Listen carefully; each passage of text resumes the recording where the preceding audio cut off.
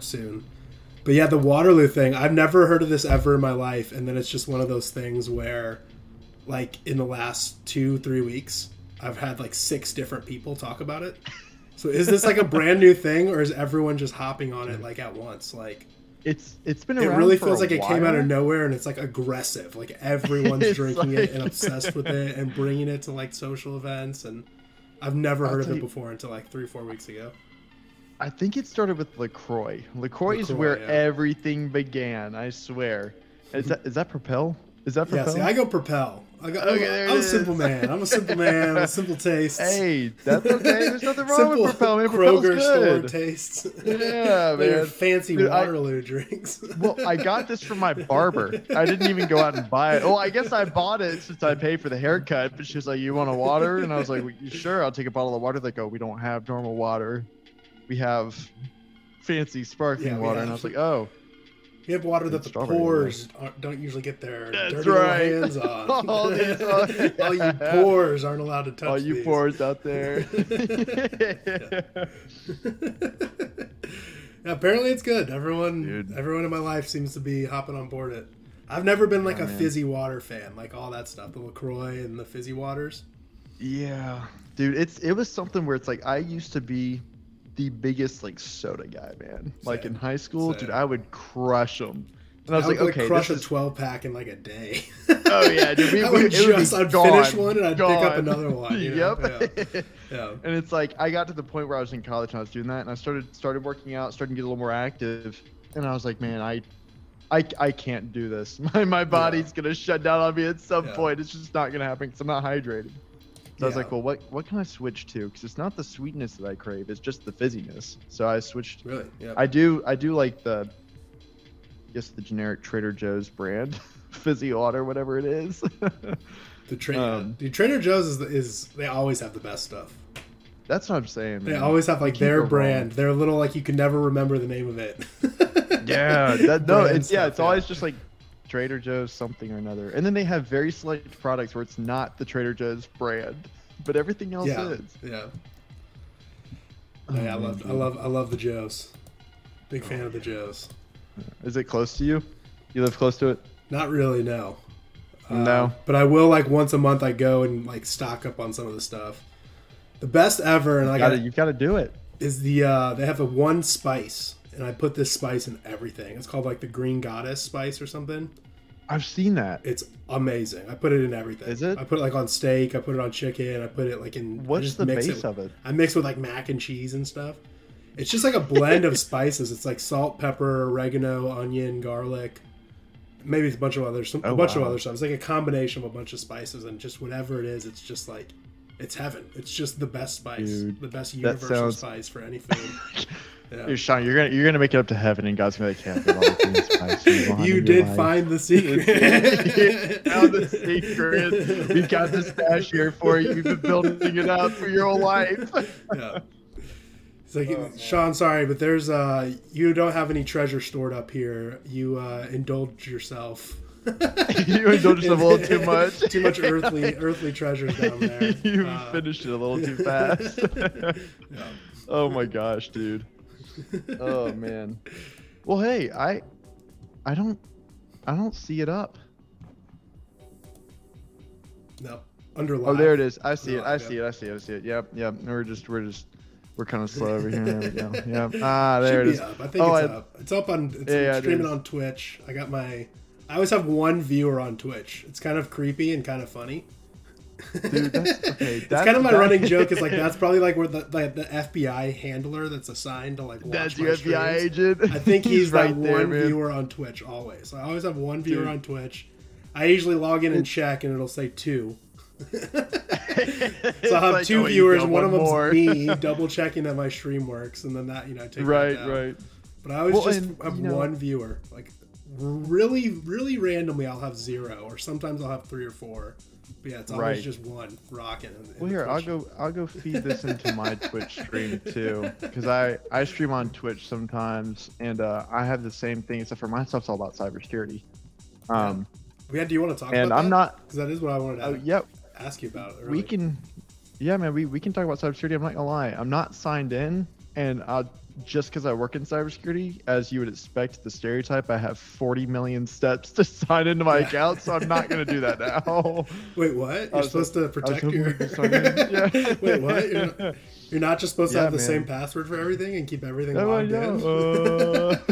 Let all my devices memorize my...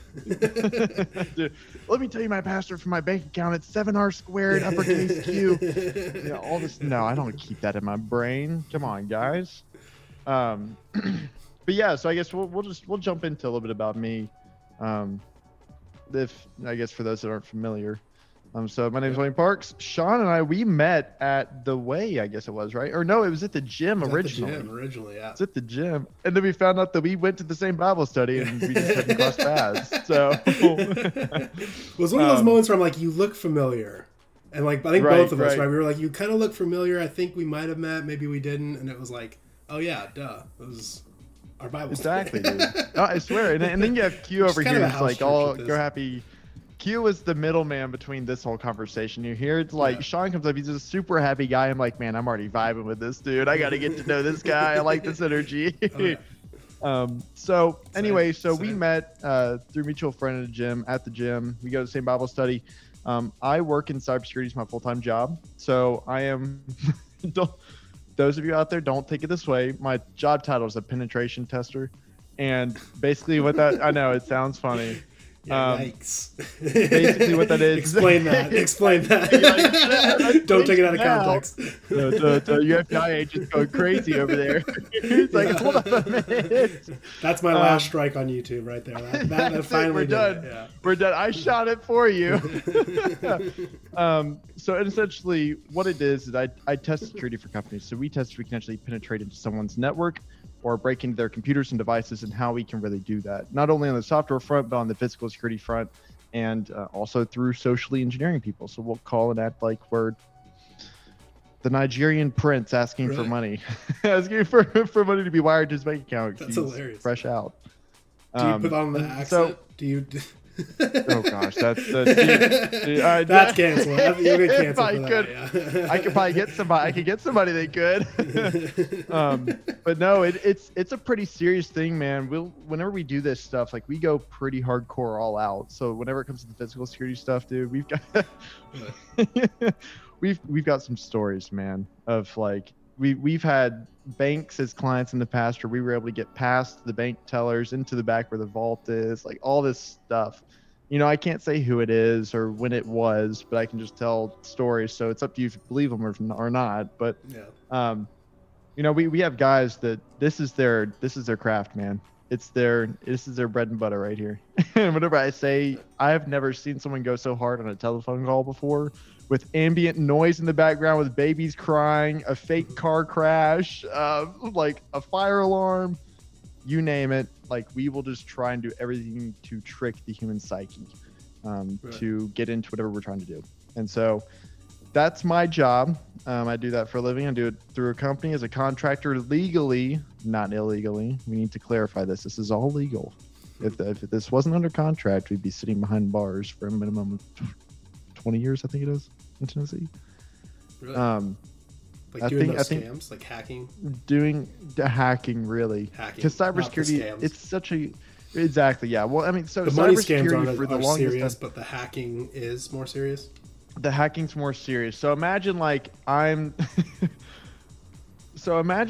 let's take two comparisons, right? And on severity here. So you have, on one side, you have someone who's on the street corner trying to get you to buy their product that's really just from China, and they're making it seem like it's such a premium thing that they made in their backyard with their own hands, and it's going to serve you such great purpose, and that you pay them, and you just totally get scammed, right? Or would you be more worried about the guy who's scoping out the outside of your house, figuring out the best way to get into it, who's going to go in there where your family is late at night while you all are sleeping and could possibly cause you harm or your family harm, right? Yeah. So it's the actual portion of hacking, which is what that house analogy refers to. That's the more dangerous half of that stuff. Because once I get into a company's account, right, you know, I then have access to a lot of information that I shouldn't have access to. So, you know, the goal is to get in first. And once you're in, then it's see how far can you get once you're in. How far can you peel back the onion before you have control over everything? And the sad reality is that it's a lot easier than most people think, which is why we do what we do. You know, we do this stuff. We provide the company a report. We say, hey, here's what we saw. Here's how to fix it. And that's the most important thing, the most valuable thing about my job is that, you know, that's the gratification. It's like I'm actually helping someone get better before something really bad happens. So that's what I do. And then on the side, I have a couple of other podcasts and things. Sounds a lot like along the lines of what Sean does too. Yeah. Dude, that's awesome. Yeah, man. Yeah. How quickly would it take you to just hack into my computer right now and like post my search history for everyone to see? Okay. Well, you want to find? Let's go. Let's go. We're on a Zoom call right now. Let's go, Sean.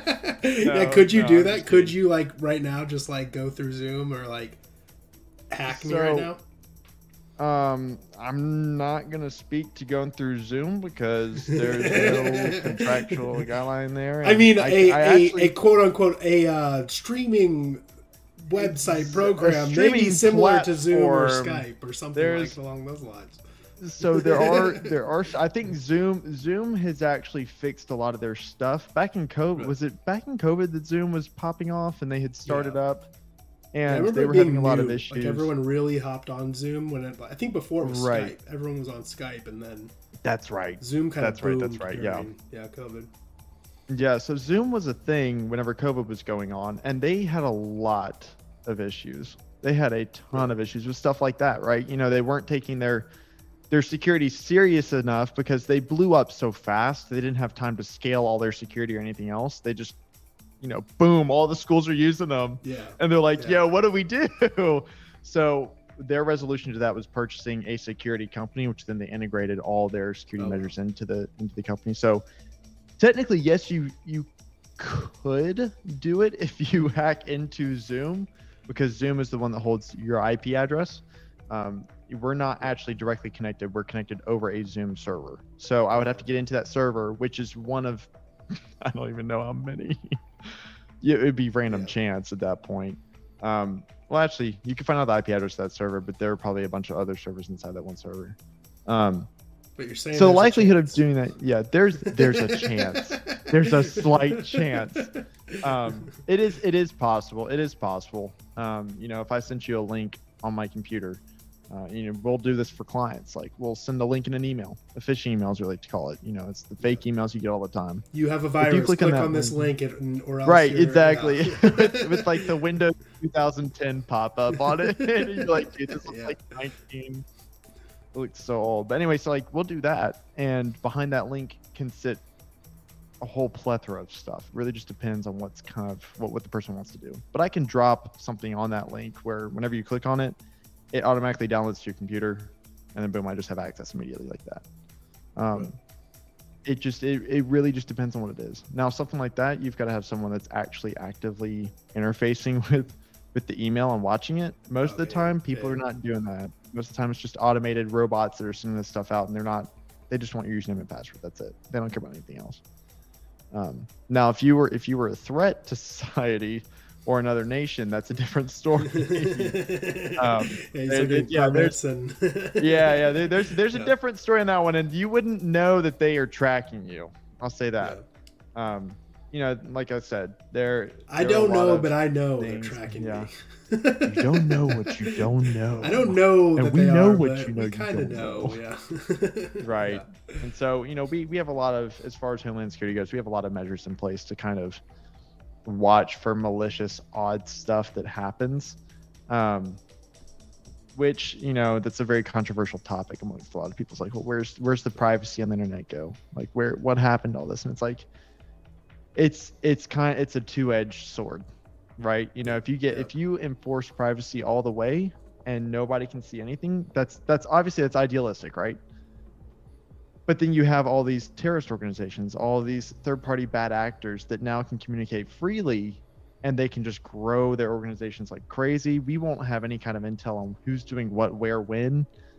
But then on the other side, if you let everybody see everything, then it's like, well, we literally can't see any of our own stuff now.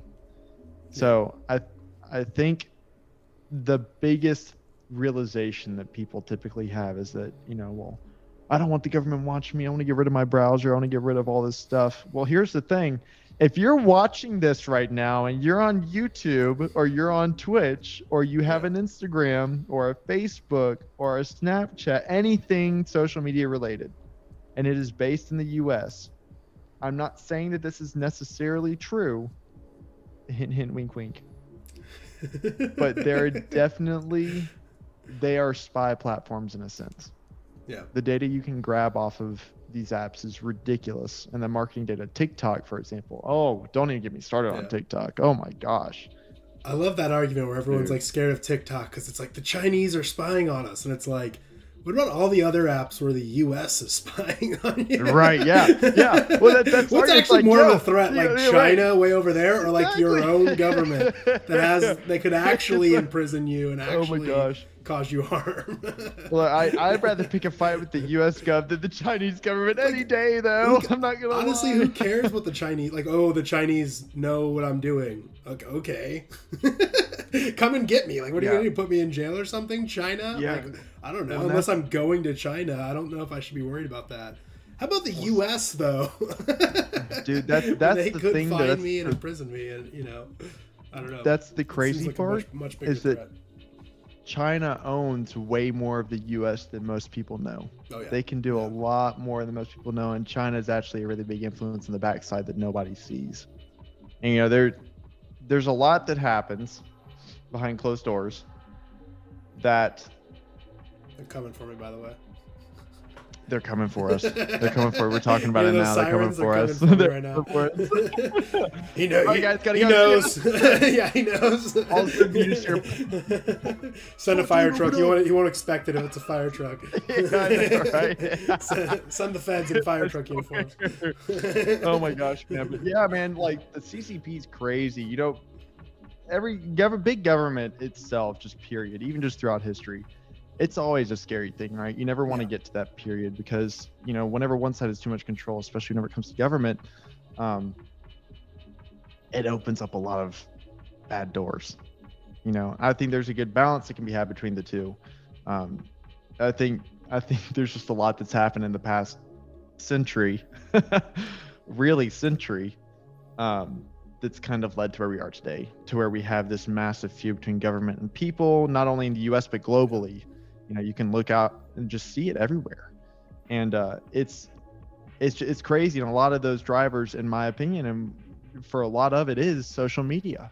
Social media is a mass propaganda marketing machine. Yeah. So, governments can push whatever they want, or they can hide whatever they want at any time that they want. Because all you got to do is just go to CEO of a company and say, hey, if you don't delete this, I'm just going to throw you in jail for human trafficking violation. And it's like, yo, what? So, I mean, you see that with Andrew Tate right now. I don't know if you're a fan of Andrew Tate or not, but man has said a lot of stuff. Man tot. Has been, for the tater tot right there. Tater tot? But he has said a lot of stuff very prophetically that's going to happen to him before it happens, and he called it like I think probably a good 8 to 10 years before anything started happening. And Tate's one, he's fighting it.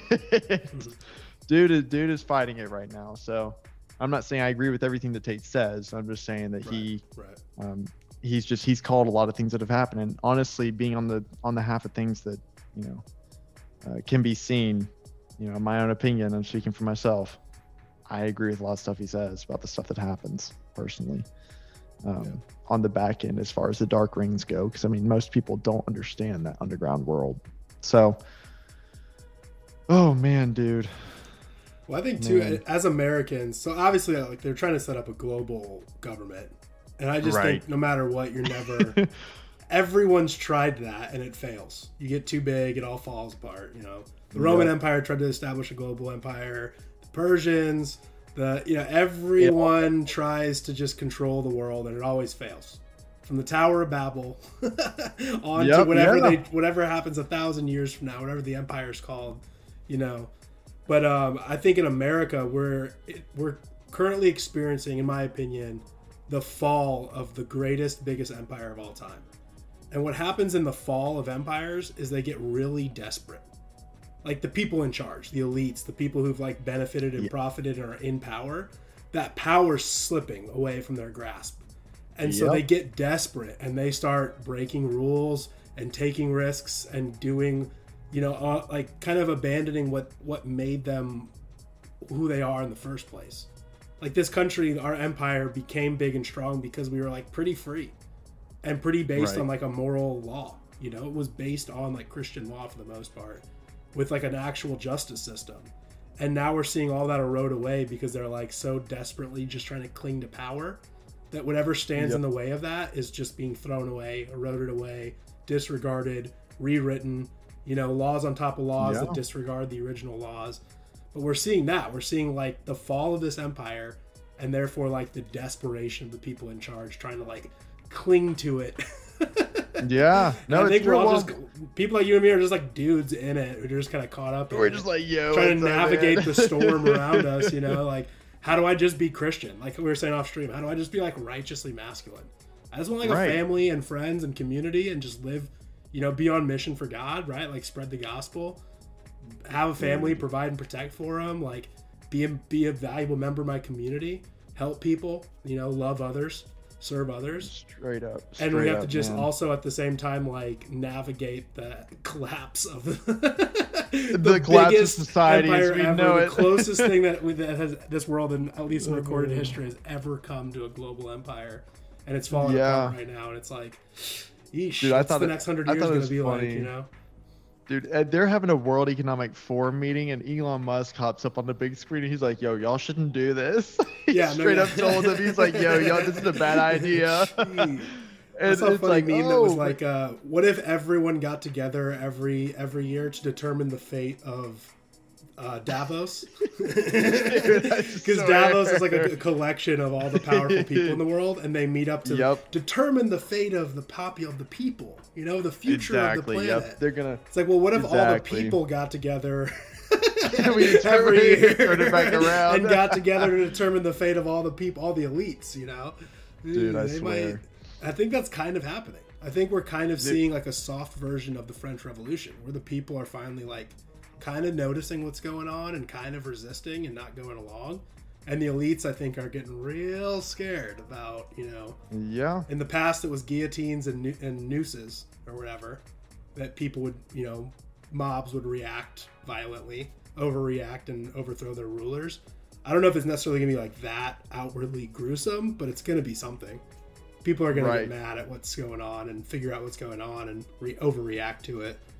I just want it to be like less violent. I'd rather it be like a hacking war, like stealing stuff. Not. We're already in the middle of that right now. We're opening up we have about 45. Okay, I can't say that. We have a lot of cases open right now with other nation states at the moment for stealing international property, like consistently just trying to get into things like healthcare systems under attack, infrastructure is under attack, like you name it. We're in the middle of that. That's been happening for the past 3 or so years. I agree with you though, Sean. I think we're definitely seeing a time where people are waking up and realizing, and if you really just take a step back, like I challenge you, if you're watching this, you're thinking about this, just like remove your opinions from what you think of what's going on in the world and just try and take a step back, a third person perspective of everything that's going on, like a neutral perspective, truthfully neutral perspective, and read articles, read things. I don't care if you like or don't like Fox or CNN or whatever, but get both sides. You need to get both sides of what's going on. And just think about which one sounds a little more realistic or accurate or makes more logical sense. Because I'm not gonna lie, like you can look around, I can look around and I'm like, something's not right. Something's just not right here. And the more people I talk to, obviously it helps because, we are in a portion of the country where everybody seems to kind of know what's going on. There are definitely other areas that are not seeing the same kind of thing. But there's also, I don't want to bring up the super controversial topic, but there's a reason why, some people are buying guns right now. There are a lot of people that are stocking up on ammo and a lot of other things because people are afraid. People are afraid that something's going to happen, and I don't blame them. I mean, it's just building. I mean, you look and see what's going on, and we don't really know what's going on. That's the issue. Nobody knows what's happening. Yeah. History does repeat itself. You know what? Through the times whenever these empires fall, you know who always prevails? Big guy. Yeah, right. Yeah. God says, "What's up, everybody?" Yeah. He's always coming into the rescue. But it's crazy to think about how if you look back at history and you really just kind of study history, which by the way, they tried to erase history too. Oh yeah, all the time. Yeah. The one thing you can't and has never been gotten rid of throughout the time of history period is the Holy Bible. That is the one written work that has sustained everything. Yeah. So no matter what's happening in the world, no matter the craziness and the pandemonium that we're going through, you can't get rid of the Bible. It won't go away. God is here forever. He's real. He's not leaving. He made everything here. So I mean, like, right. yeah, he's like, yeah, I'm not just gonna ditch you guys. I think he's in control, right? As much as we tend to not believe that at times or think that's impossible. Right. It's kind of like we kind of forget that, like, oh yeah, he's in control of everything. Dude, oh yeah, all that evil out there, yeah. like, is that, the enemy intends to do. God uses it for something good in the end, but like. We, our fallible little human brains and selves, get so caught up in the now and get so caught up in like, it's the end. This is, nothing could get worse. This is horrible. This is awful and evil. Oh, okay. It was this. Right. It was all happening so that this good thing could happen. Right. We kind of don't see that bigger picture usually, that long-term payoff. We think in the moment, I'm being hurt. I don't like this. Dude, no, I mean, it's all me, not bigger picture, bigger plan, Right. Well, so that's a perfect segue into something I want to talk about. Yeah. Because we were actually talking about something last night in our other podcast that we do, and we were talking a lot about how to be bold in cancel culture, so like in social media and whatnot, because two of the guys on the podcast, that's their thing. That's what they do, right? It's a Christian-based podcast. We're all Christian. We all believe the same things. We're all followers. We're all on fire for God, right? And, the one thing that I feel like social media really hijacks the most about religion is when people get on there and they start to kind of preach the word, and it becomes more about me rather than he. And it's like, you can tell the change, not necessarily the change of tense, but, there's a good movie that just came out called Jesus Revolution. And this same concept kind of happens because he's preaching, all these people are following him like it's this great thing, miracles are happening, and then it just turns into this is a thing about me now and not about God. The glory is coming to me and not to him. And we see so much of that right now. And so it's like, how do you stay humble enough? How do you find refuge in him to really sustain you through that? Because we're all just trying to do the right thing, right? And whether you start in the right place or not, but how do you stay humble enough and remind yourself of, I'm not the reason why I'm here. Like, obviously I put in the work because God won't do the work for you, but the work isn't to glorify me, it's to glorify him. How do you stay humble on that topic, man? That's hard. Yeah, it's like the hardest. Yeah, man. Dude, it's tough. It's a tough thing, man. But and yeah, the problem is, like, when you finally are, like, you're like, once you finally start doing a good job of that, then you have to start fighting that, like, I'm doing such a good job of this. Yeah, dude. Yeah. You're like, I'm doing a great job. People love what I'm doing. Like, I had that because, it's one of the sins I battle is, like, pride and ego, and it's like, oh, man, like, I did such a good job. And then it's like, oh, I'm being very prideful. Okay, let me work on that. And it's like, man, I've done, after a few weeks, you're like, I've been doing such a good job in my faith walk, like, not being so prideful. Man, I'm doing such a good. You're doing good. Yeah. And you start creeping back into, like, losing all that progress. Right. Man, look at how good I am, So you really have to just, works, man. I've just learned to just, when you catch yourself saying me and I, just stop, pause, and reframe it to be, thanks be to God, this happened.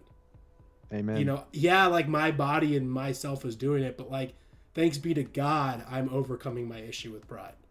Not, I am doing such a good job of overcoming my pride. Yes, sir. But it's hard. True. It's so it's hard. True. Like, even, again, when you're doing a good job of it, even, it's like, it's so difficult. Yeah, man. Well, Especially I also doing want this, to like doing podcasts and doing stuff where people are like, "Oh man, thanks for that stream. That was awesome." And it's you gotta like catch yourself and be like, "Praise be to God for that."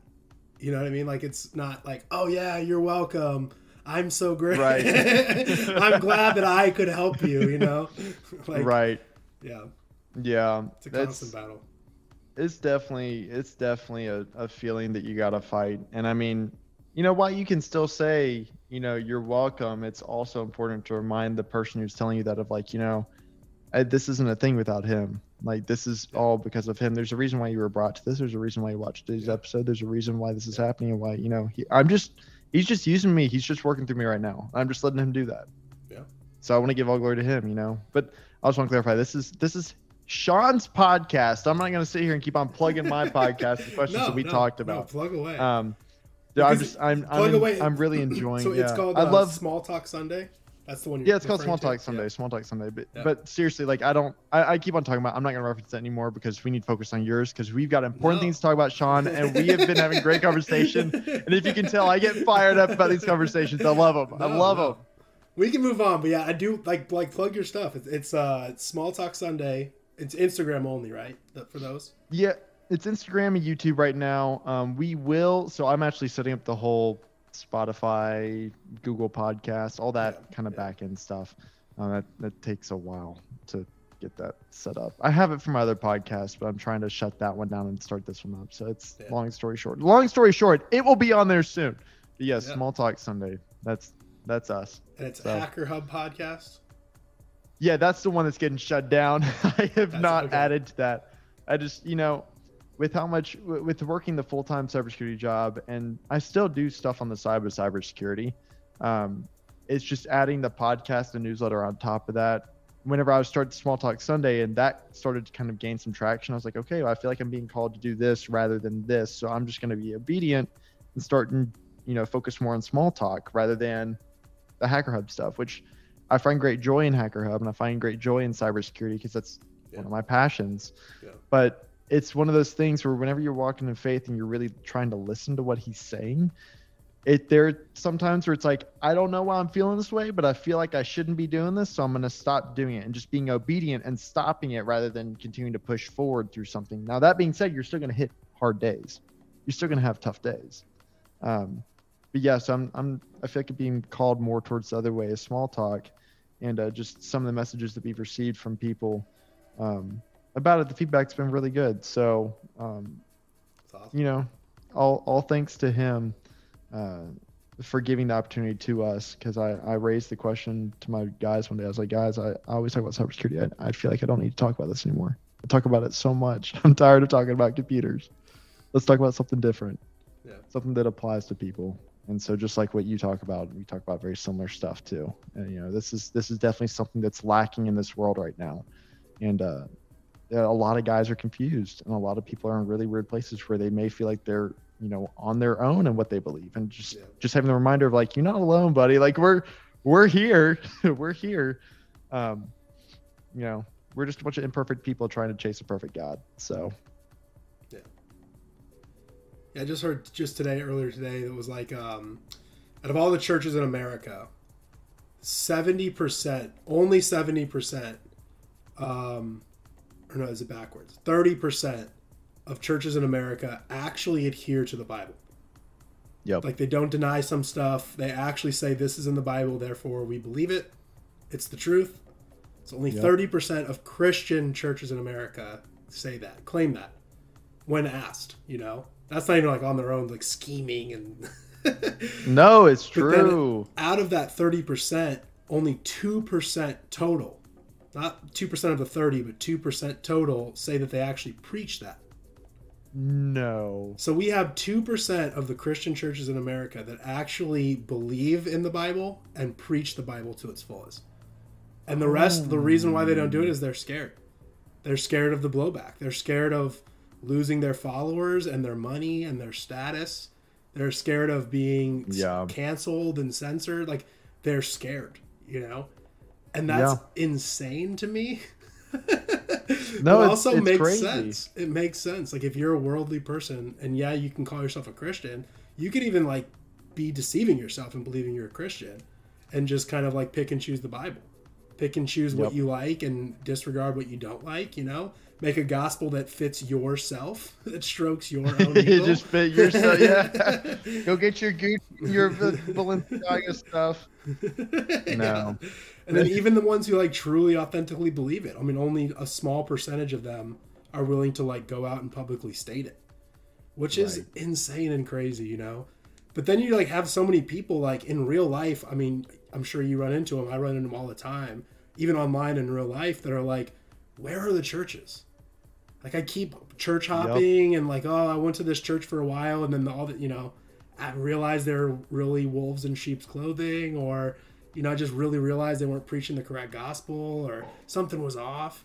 And so like, where are these churches? It really is a very small percent, like 2% of the churches are actually like living the Bible out and preaching it out, you know, being on mission correctly for his kingdom to be built. But Right. the more that, okay, like, and the reason I brought this all up is because, like, okay, it's easy to point and say, like, oh, churches, they're so bad. Oh, churches, man. They need to, it's like, Yeah, point it and sit blame here it on the and church. complain about the churches, or we could do something about it. Or Right. I could be the change I want to see in the world. Yeah, I mean, I have a couple hundred people that watch my podcast. I'm not like some big famous guy or whatever. But that's a couple hundred people that are going to hear the gospel boldly proclaimed by a man. You know, and then that's 100 people that are going to know, like, oh, there's others like me out there. Like, when they look around and they see their broken churches or their communities that are afraid to preach the gospel or publicly state it, at least they'll see someone like you or someone like me and know that we're out there. Know that we're actually here. trying to make a change. We're a drop in the bucket, but hey, at least we're one drop being added to the bucket, you know? Right. So yeah, churches are not doing the greatest in America right now. Right. And we can sit here and complain about it all we want, or like we could just be the change. And you don't even have to have a podcast. You, as a person watching or listening to this out there, can just boldly proclaim the gospel at your workplace, in your family, in your community, you know, in your church that you complain about. You know, just be that change. Even if it's to two people, one person, 30 people, 100 Amen. people, you know. You don't need a church in Amen. order to like preach the gospel, you know. So yeah, the Small Talk Sunday, man, I love that. I love that you're like taking it more seriously and spending more Going time on full it, circle here. because that's awesome, and it like truly No. is awesome, like inspiring, awesome, and it's going to be like really actually helping people and that's helping why you're fill doing your that thing void, too, Sean. you know. That's why you're doing your thing too, and Yeah. that's why, like, dude, we're just out here trying to to spread the word, man. Yeah, any yeah, way I think possible, yeah. I think, you know, now that you say that, you know, I definitely, for probably the past 3 months or so, like I was kind of doing my own kind of like Christian discipleship, following the Lord kind of thing. Didn't really go to church because the church I was at, just some stuff was happening and I didn't agree with it, and it just didn't really hit me quite right. And you know, it's because of that reasoning. You know, I've found that whenever I go to a church, and I was church hopping the past 3 months, and I tried a bunch of different places, and I found that whenever I can find someone who's preaching, but not, you know, I don't like it whenever someone's up there preaching and they're just saying things and they're not backing anything up with contextual evidence at all. Yeah. I've got to have you reference things, and like I need some verses, man. I don't need like a sermon that's like nothing but You're verses. There's a fine line of too many, because we got to apply it to real life somehow. Right. But like, you know, I found a church 2 weekends ago through a friend group that I'm in, and I went and I tried it out, and I was like, oh my gosh, one, these people are on fire for God, and two, their sermons are applicable. We're talking about how the Bible applies in real life and how we can actually use it, and based off of the Bible, not just based off of what you think it says, but based off of what it says. A personal anecdote, or a story Exactly. of my life. Yeah. Exactly. And so, you know, it's whenever you find a place like that, if you're chasing something like that, or you feel like you're being called to find a place like that, just keep on looking. It took me 3 months to find it. Maybe a lot shorter for you. It may be a little bit longer for you, but I promise you, God's going to keep on pulling you in that direction to find you, because that's all he wants to do. He just wants to have that relationship with you, and you just got to be willing to have that with him. And once you start to have that relationship with him, he's going to show you where the water is. He's going to take you to the water. It's your choice if you want to drink it or not. So, dude, I love what you're doing, Sean. Whenever you said, hey, man, I've got a podcast. Would you want to come on? I was like, yeah, let's do it. I was like, no. Yeah. How long have you been doing this again? Oh, man. Almost 3 years. 3.5 years. 3 years. Yeah. Okay. Dude, I'd been doing podcasts before when I was still in my fallen state. So I was I don't know if I ever told you, but my whole life I was just a born and raised non-believer. I was like an atheist, like total non-believer. I thought Christians were stupid. I thought God didn't exist. Maybe God exists, but he didn't care. He's like some alien up there that like is running. Why a simulation. didn't he help me? Whatever I did, like that kind of thing. Yeah, like there can't be a God because evil exists. So there can't be a God because my life's not amazing. Right? The stereotypical, prototypical, like cringe. Like now that I look back, it's like so cringe how I believe this stuff. You're like, ooh, flashbacks. But so in my fallen state, I used to do like comedy podcasts. And I would like interview artists and stuff. And I had like a whole network of podcasts out in LA and San Diego. And so like I was pretty good. I was pretty funny. I was controversial and funny and shocking and, getting really good at it. And then I encountered Christ. And that's a whole story. My whole testimony is all over my channel. If you out there want to hear about it, or if you want to hear about it, I won't waste this podcast restating it all. But the long story short is like, so after being born again, I was like, okay, obviously I'm not doing any of that anymore. But I kind of felt God just called me to just keep like documenting my journey. And then it just has been like, there's reasons for it. Like the right people seem to like stumble upon the right stream at the right time and kind of reach out to me. And it's like, yeah, I'm not rich and famous because of podcasting, but I keep like getting the right people in my life coming with like questions. And it's just been almost like a nice, like, I like to always use the metaphor of the lighthouse, shining the light out into the darkness and just letting whoever wants the light to just come into the harbor. And this has just been a perfect chance to do that and then have people find the streams and then come message me in DMs or send me like handwritten notes to my PO box and stuff. So I've started like a lot of like, I've been discipling people and fellowshipping with people just because of this. So that's kind of really the purpose of it all. That's a great story too, though. You have the credibility because you were already podcasting before. So I mean, you not saying those people have left you, but like, what you're doing as far as podcasting goes, right? Like you're not new to podcasting, right? But also, that God works in weird ways. He works in mysterious ways of like he got you into this space via that, and he redirected you into this to where you can take the skill sets you learned there and reapply them here, right? Yeah. And whenever this stuff kind of happens, especially whenever it comes to like preaching this kind of stuff, and I'm not even going to say that I preach per se. I just say what I believe. Yeah. And proclaim. A lot of we proclaim. We proclaim the word. There it is. And you don't ever have to be anybody that's super famous. You don't ever have to be anybody that's got all this money or got all this fame or all this. That's very worldly things. That's not how God works. Yeah. Most of the time, he doesn't reside in those who possess those things because they're so infatuated with those things. Yep. He resides in everybody, but like he doesn't. You know what I mean? Like he won't really show himself a whole lot through them because they're not focused on being or walking with him. Does that make sense? Oh yeah. I know what I'm thinking. I don't know if it's getting conveyed correctly, but I think it is. Yeah. And that's the topic honestly, I've touched on is the phrase I like to use is safety and stuff. Safety and stuff. And those things lead you away from God.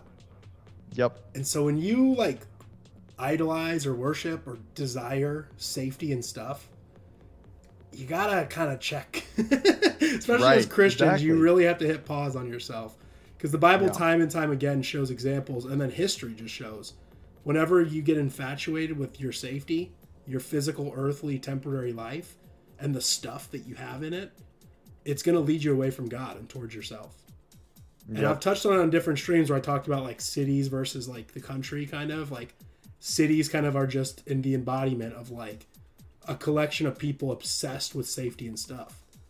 And that doesn't mean everyone in a city is like godless, but it really makes an environment of godlessness. It really makes it because you start relying on yourself or other people for your safety and for your stuff, And God almost becomes a threat to that. Like living righteously almost becomes a threat to like your pleasures and your comforts, you know? And just, you know, throughout the Bible, we see just that always the people who reject that are often the ones who are blessed, ironically. No, and the ones who indulge true. in that, like the rich young ruler, you know, the rich young ruler, you know, a man who embodied safety and stuff. And Jesus is like, are you willing to abandon that and just follow me? And he couldn't. He walked away sad, you know. He couldn't let go of his status and his protection and his riches, his earthly possessions, and he suffered greatly because of it, you know. Just facts, man. You're dropping bombs over here, Sean. You're dropping bombs, man.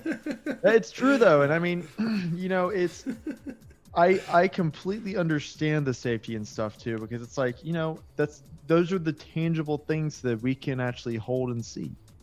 You know, if we could see God, I feel like our brains would just implode because they wouldn't be able to handle what's happening in front of us. It's such not a natural thing that we know. God, you know, for God to be God, he has to do supernatural things that don't normally happen, right? And, you know, taking refuge in him is the best thing you can do to walk that kind of path, right? You know, you have a bad day, say, hey, God, you know I had a bad day, man. I know you're watching out for me. Help me understand why this stuff happened today. What are you trying to teach me? Because there's always a lesson that's trying to be taught. What are you trying to teach me? What are you trying to show me? And, you know, what can I do better? Like, what can I do to help fulfill your will in my life?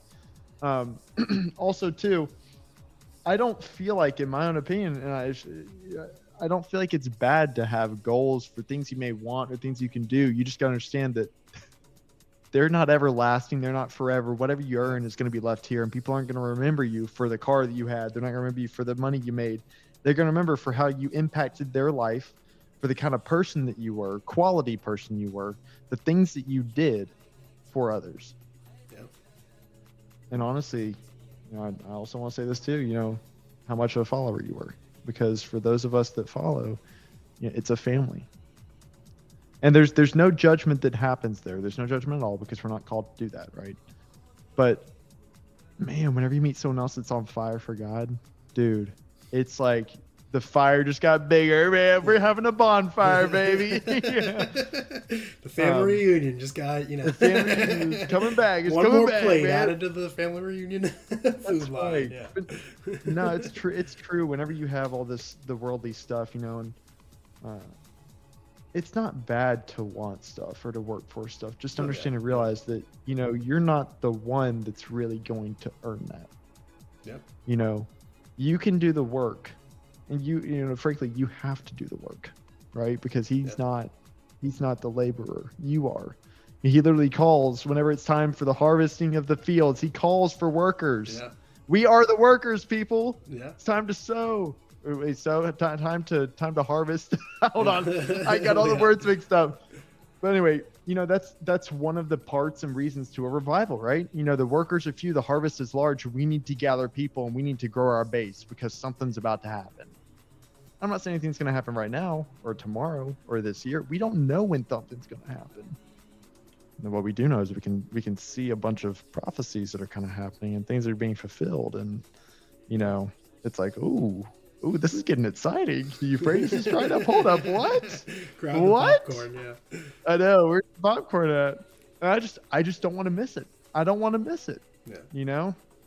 Well, I heard it explained pretty well that, like, you know, on the cross, the work was finished, right? And when we accept him, when we embrace it, accept it, repent, we're saved. But Jesus doesn't, like, we aren't just taken away at that moment, right? Like, we're still here. Right. And why is that? Because there's work to be done. Yeah, you're saved. Congratulations. But, like, the reason you're here is, like, you have to now be a builder of his kingdom. You are now a servant. You now need to lay down yourself, pick up your cross, carry it, like, accept the struggles and the hardships that come, embrace them, learn from them, grow, progress past them. But also, like, you are to be a servant and we are to be on mission to bring others to that. Like, we have a job to do. It's not like you're saved and it's like, okay, time to go to heaven right now. No, like we're here to work. We're here to crush. We're here to like build, grow, thrive, survive, prosper. But like also we're called. We need to be builders of the kingdom. We need to be doing our part of the project, whatever it may be, to bring glory to God. And yeah, if we weren't called to work and put in the hard work and endure hardship, we would be gone. We would have been raptured up or whatever. Yeah, whatever it would be, whatever's gonna, one of the many things that can happen in Revelation, like, or whatever that process is, we would be taken away. But we're here for a reason, and we can't just like sit back and do nothing. We can't just, we're saved, but like now what? Yeah, right. You have faith and you are saved, but there's also works that are to follow that, right? I forget I was gonna say something good and I forgot it. But you're in so the Tuesday night group. We're in like it's basically a house church. I call it a Bible study because it's not really house church, but it kind of is. I say it's a Bible study. I say Bible study, but it's big. It's like 80 people at this point. 90 people in a house. It's pretty epic at this point. It's pretty awesome too. But so we do. So people out there, just so this isn't just a personal conversation. We have like worship, like live worship music. And then we have a leader, like a husband and wife host it. The husband leads us in kind of a sermon, almost like a PowerPoint presentation going verse by verse. It's a sermon, but it's also open for like open discussion, open questions. But then we break off after that. So after an hour, we break off guys and girls. And then even that is in separate groups. And I'm on Team Black. Are you orange? I'm orange, yeah. You're orange. You're in Team Orange. Yeah, I'm orange. Yeah, the big bad orange boys. The big bag gym boys. I got all the gym bros up in the orange room. Let's just establish the sizing of the groups here. You have, I don't know how big your group is, but I know that all the groups are like maybe 8 to 12 people. Then you have the orange group, his probably like 30 guys that we have to break it in half because there's so many of us. Were you in orange at some point? No, I was always team. My group was the original OG group. Everyone else is broken off from ours. Team Black, yeah. Oh, man. Which ironically enough is also the only group with black guys in it. So it's kind of racist. Kind of funny. I don't know if that's on purpose or accident, but Team Black also is like literally has black guys in it. Kind of funny. Dude, that's you guys are the real OGs. Everyone is kind of OGs. It was one group, it's split into two. So there was kind of originally but my group was really Braxton's been on my stream, so I don't feel bad name dropping him. I won't name drop the other people, but there was kind of Braxton and one other guy. Let's just say he's a big, strong guy with blonde hair, and he's extremely led by the Spirit. You know what I'm talking about? Like just I know what you're talking about. A man's man who's just like has the Spirit, the holy water flowing out of him. So there's kind of like two leaders. There was him and Braxton.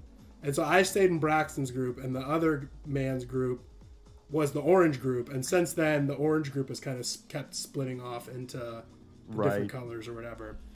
The reason I brought all that up is because in the black group, so you might not have been part of the conversations, but in our group, we've been talking about presence, just being present with God. And it's throughout the Bible. And it's this constant theme of like, God just wants us to be there, be with him. Trust in him. Just choose to just be by him. It's not about like impressing him or working hard for him. We're to do this stuff. We are to do good works, produce good fruit. But more importantly, we just need to be there. You see it throughout the Bible, like the, Psalm 23, the sheep. Just be with the shepherd. Just trust him. Just stay with him. He'll lead you through the bad times to the good times. Just be there. And the story we were bringing up too is the Martha and Mary, where Jesus is there and they're in a house and Martha's like cooking and cleaning and Mary's just sitting there. And Martha at one point turns to Jesus and is like, are you going to tell Mary to like help me? Like we got to cook, we got to clean, we got to do all this stuff, Jesus. Like, come on, get Mary to stand up and help me with all these chores. And Jesus like rebukes her and is like, she's doing exactly what she needs to do. Just being here, present with me. And to me that's been so profound and so like life-changing and altering, because I do have this like work mentality of like, I gotta build the kingdom, I gotta make up for my wicked evil past, I gotta work my way out. But like at the end of the day, there is work to do. You can't just say that there's nothing, but also you can't let that define you. You can't let that be the only thing in your life. You at the same time need to just be there with God, in his presence, spiritually connected to him, and just trusting in him. And the reason I brought that up is because you said the want. So we can want things too, right?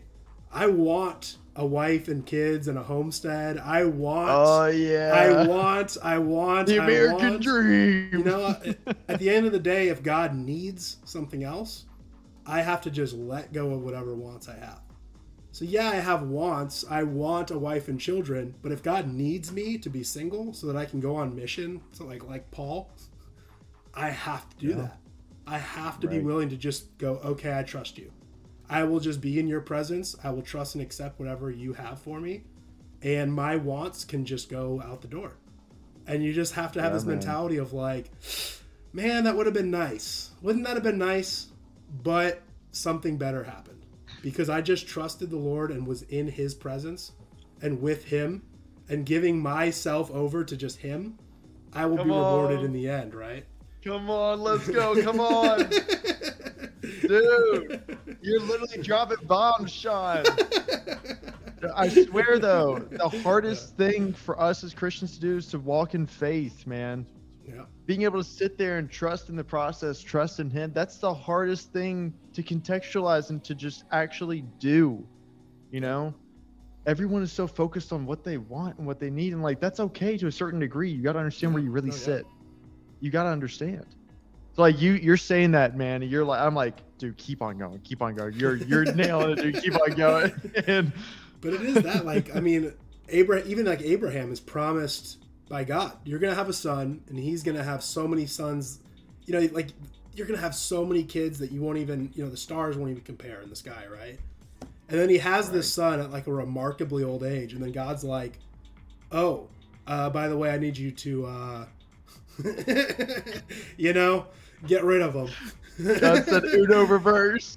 And it's, you know, and, you know, atheist, godless people like me in the past would have been like, oh, that just proves, isn't God just so evil? He wanted this guy to just, you know, off his son or whatever. But really what it is like, are you willing to let go of the one thing that you love the most? That want you have, you want a child so bad and you wait 100 years for it. Finally, you get it. God gave it to you. He promised it to you. He gave it. He provided. He delivered. And he's like, you're just about to crush. You're about to start this epic family. And then God's like, no, you need to get rid of it. You need to let go of all that. And just trust me. And it's like, are you? Do you go, no, I'm going to, actually, me and my son are going to run away. Yeah.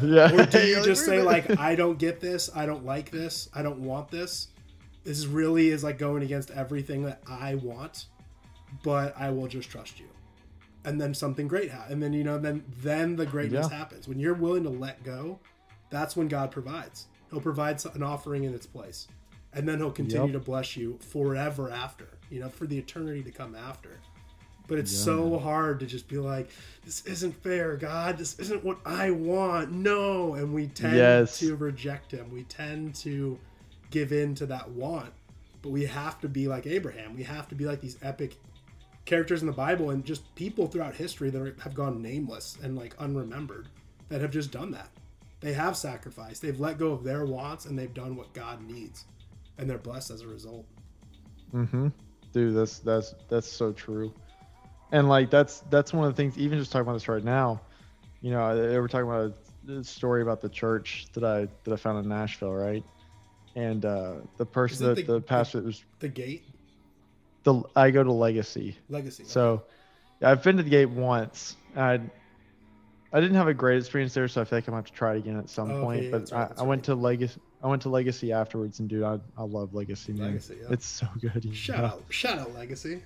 Shout out Legacy, man! Come on, shout out Legacy Church. They would love the fame on the podcast. They'll just start pushing it. Yeah.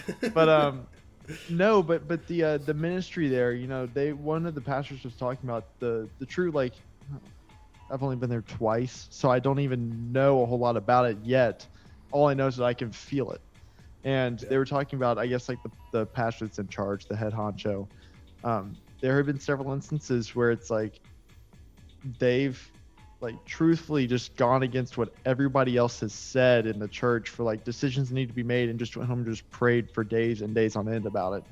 And like, she was just talking, like her sermon was like, you have to rely on faith. You have to spend time with him and understand what he wants, whether other people think it's right or not.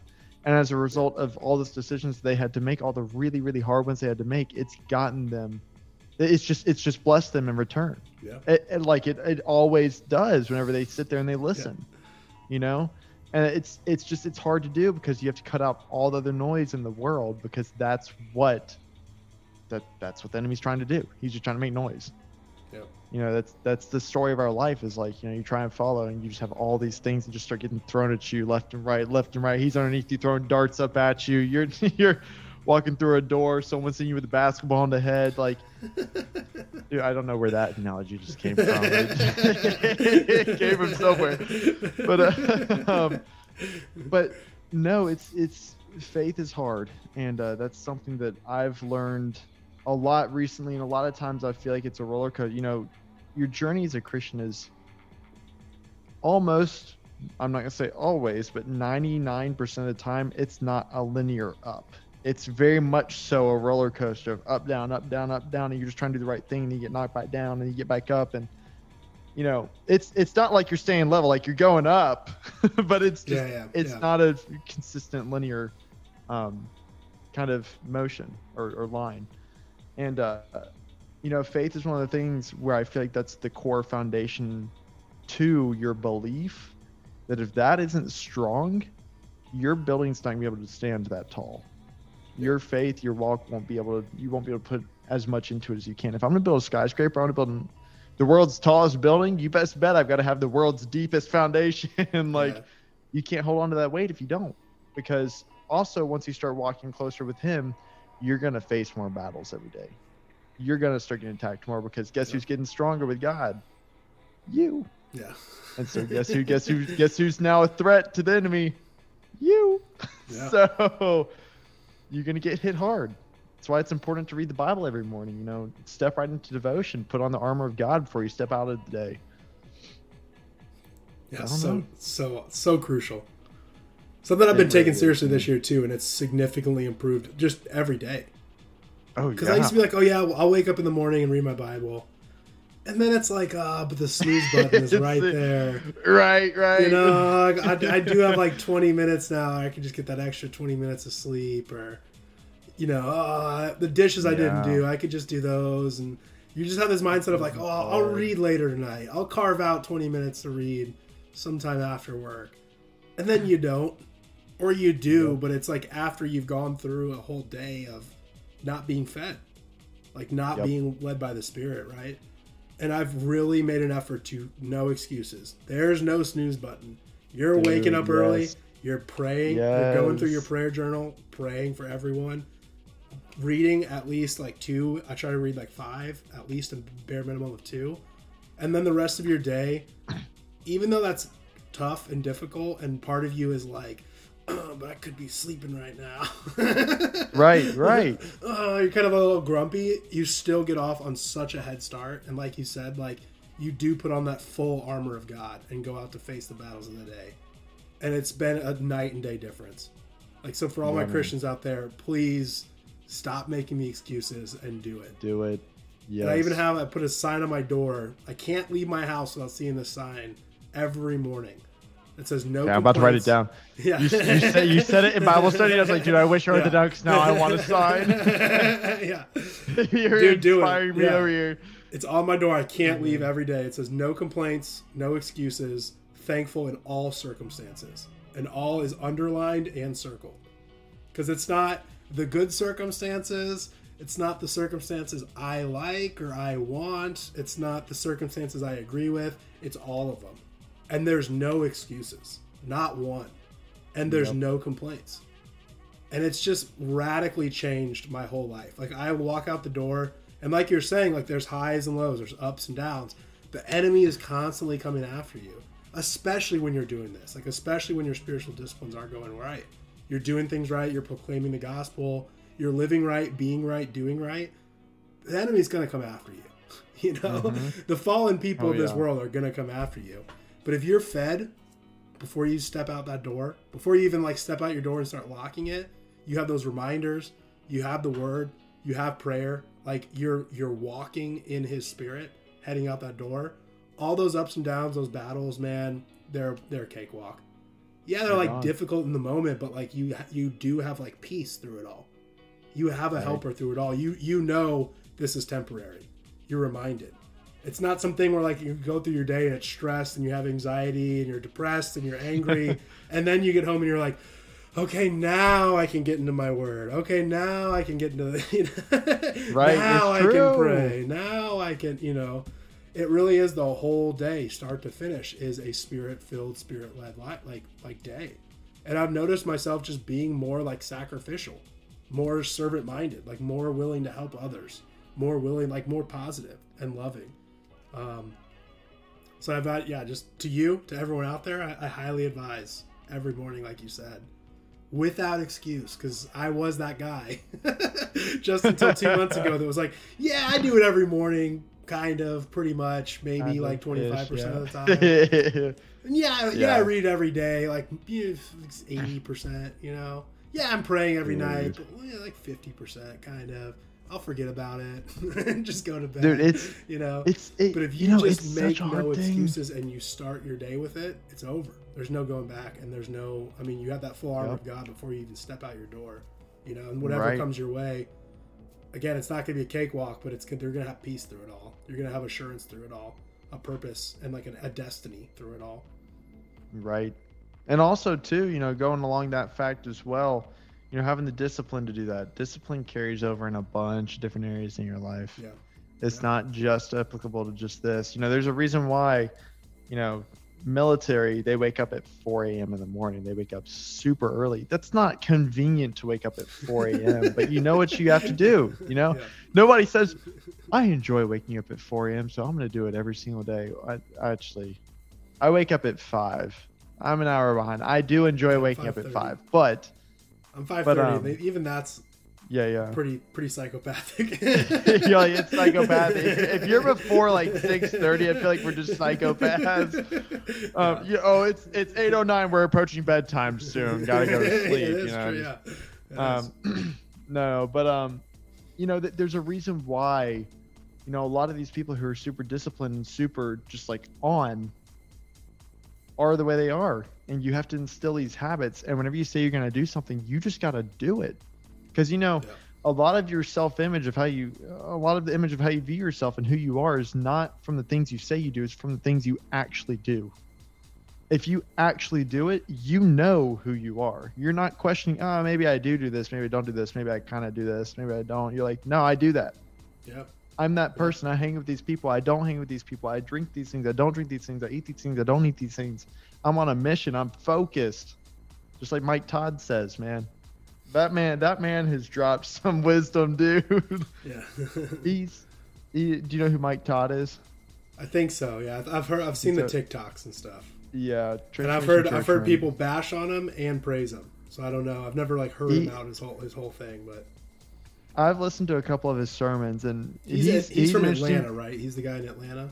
I believe so. Yeah. Transformation Church is the church. Is it in Atlanta? I'm not sure if it's in Atlanta. I think it's Atlanta. And he's just he's just always hitting the... Yeah, he's always just like on. And there, just like with every kind of preacher, there are things you may like, things you may not like. Everybody has their kind of things that they do and don't like. And I can see why people would bash him. I can see why people would praise him. I do think that he does drop some really good nuggets of information throughout his sermons, though. Maybe the overall message might not be what you'd like, but there's at least something that you can totally take away and apply. The best version, that this is quoted directly, but the best version of you isn't the kind of version who just goes and does things throughout the day just to do them. The best version of you is the disciplined version of you. The one of you that knows what you need to do. The one that needs to follow the way you need to follow, the things you have to do to be the person you need to be. Whether that being your faith in your, in this life where we are down here, we always thrive whenever we are disciplined because we have a goal we're working towards and something we're trying to get after. And for this conversation, to like purposes of this right now, that's God. You got to be disciplined whenever it comes to reading the Bible because, buddy, God just wants to have a relationship with you. If you're not going to put in the work to have that relationship with him, he's like, yo, you had I don't know how what's the average lifespan of somebody down here? You had X number of years to get to know me and put in the effort. I was here waiting for you all along, but you never did. So why not? I'd much rather spend I'm just going to say I'm going to live to 110, knowing good and well that he's going to say, nah, you're not going to be down there that long. I'm going 120. You're going to 120? Okay, I guess 110 is feasible now, isn't it? With advances in modern technology. Yeah, modern technology, The future extravagant income, extraordinary income. In Genesis, these people are living till like 400 years old. I'm like, no! 600, 700 years old. Yeah. I was like, okay, 120 is doable. Very doable. Oh, yeah. That's like just 20 a healthy years diet, good exercise, being spiritually disciplined every day. Right, 110, exactly. 120. 120, easy. Longevity's there. It's always there. I want to be like, yo, hey guy, can you show me a calendar from back in the time? Because I want to see if we still had 12 months, and if we still had about 30 days a month there. For that year. That's some gravy to dive into, is what the real calendar is. Yeah, dude. I feel like that could be a whole podcast on itself. Yeah. But like, that it's just such a staple. Just like Sean said, you've got to have that. That's something that once you start doing it and you're really committed to it, you can actually see. I feel like I can see and feel the fruits of doing it, because you start off with a better perspective of the day than you would have otherwise. Yeah. Oh yeah. Oh yeah. And that was one thing I put off. Like, so I've kind of been like a new Christian. I mean, I became a Christian 4 years ago. Like, I encountered Christ, radically transformed. So I had a lot of catching up to do, especially when I moved to Nashville. And it's like everyone here is born and raised a Christian. They're born like from age 4. They're singing songs about Jesus. Well, right. I mean, but at least they know how to pray. They know what they're supposed to do. Yeah. They know what, like, the stories. They know, even if they are going through the motions and not true believers, like, they still, like, have the culture. And so I was like, what's a testimony? Right, yeah. I like when I moved to Nashville, I got a job offer from a Baptist church. I literally had to look up, like, what are Baptists? I've heard that phrase. I know that's a type of Christian, but, like, what do they believe? I don't know what it is. What's a Presbyterian? What is a Catholic versus Orthodox versus Protestant? Like, I was so ignorant of all this stuff. I mean, I don't blame you for that though. Because I was going to make a good point. I mean, it's not. You said you're from. Was it San Fran? San Diego. Yeah. San Diego. Yeah, correct me if I'm wrong, there's just not a whole lot of God out there right now. I was originally from Illinois, too, so even Illinois is, really? For a Midwestern state, it's pretty godless, too, it's like... It was very Catholic. You're coming right Everyone's Catholic, pretty much, and then... Yeah, the Catholics are going strong over there. You came straight into the Bible Belt, my guy. But no, I mean, I don't blame... I mean... I don't think it's not really you being ignorant. I mean, it just wasn't really a thing out there. I don't necessarily think that's really ignorance per se. It's you don't know what you don't know, right? Like, if you're not around that kind of environment, or you're not around those kinds of people, or people that are going to push you that direction, that's where God comes into play. And he's like, hey, Sean, I want you to move out to Nashville. Maybe this is where you need to be to get closer and to connect with me a bit more. Like, let's step into this. I don't think it's necessarily anything that you were doing wrong or that you weren't seeing. It's just the environment. Well, that was another want versus need. Oh, was it? I want versus God's need, because I wanted to move to Texas. And I wanted to move to Idaho. I had two. I knew of two people. One even had like a family that were like cowboys, like ranchers. It's like, dude, awesome. I'm gonna move to Texas and be a cowboy, man. Yeah.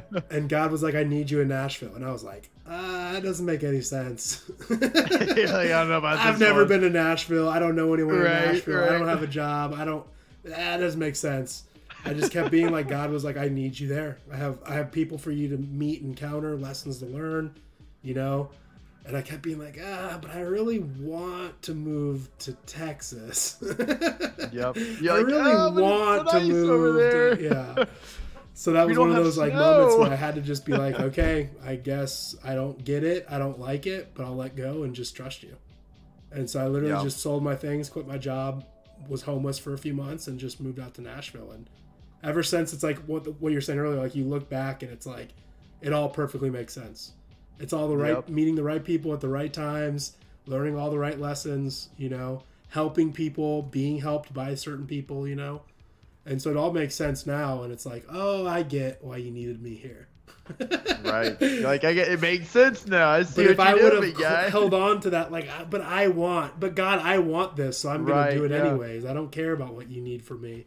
I would have suffered. I would have moved to Texas and suffered greatly. Yep. I don't know how, I don't know why, but you know what I mean? I just know it's like if you do what I want and not what God needs, things work out when you do that the need part and not the I want part, you know?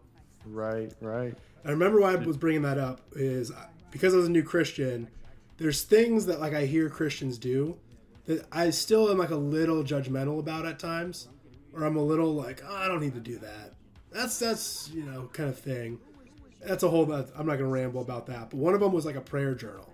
So I always heard Christians talk about like, oh, I have a prayer journal. I'm like, prayer journal? You should just be praying from your heart. You should just be praying one-on-one with God. Like, God knows your heart. Why do you need a journal to help you pray? Yeah. you know? Yeah. And I just was one of those things where I'm like, I'm just ignorant about it, and I'm like judgmental about it, and I'm just not like born and raised as a Christian. So I'm like a little on the outside of what, you know, I've never heard it explained well or like had anyone really like relate the importance of it. But I started this year because I got inspired by a guest pastor in my church who talked about, long story short, found his father-in-law who passed away, his prayer journal, was reading through it, and just was like so inspired and convicted by what was in it, you know, kind of his like private journal, who he was praying for, what he was praying about, you know. So it's like, okay, I guess I'll try this out. And I still was kind of like, I guess I'll try this, but... You're on the fence, yeah. But... I'm getting called to do this now, and I don't really want to do it, but I'm going to do it. So I started doing it, and man, it's been unbelievable. It's like one of those things where I was so proven wrong, where my prayer life went from all about me with a little bit of like, oh yeah, I need to pray for that person for healing and that person's family, and oh, who is that one person I was going to pray for that asked me to pray?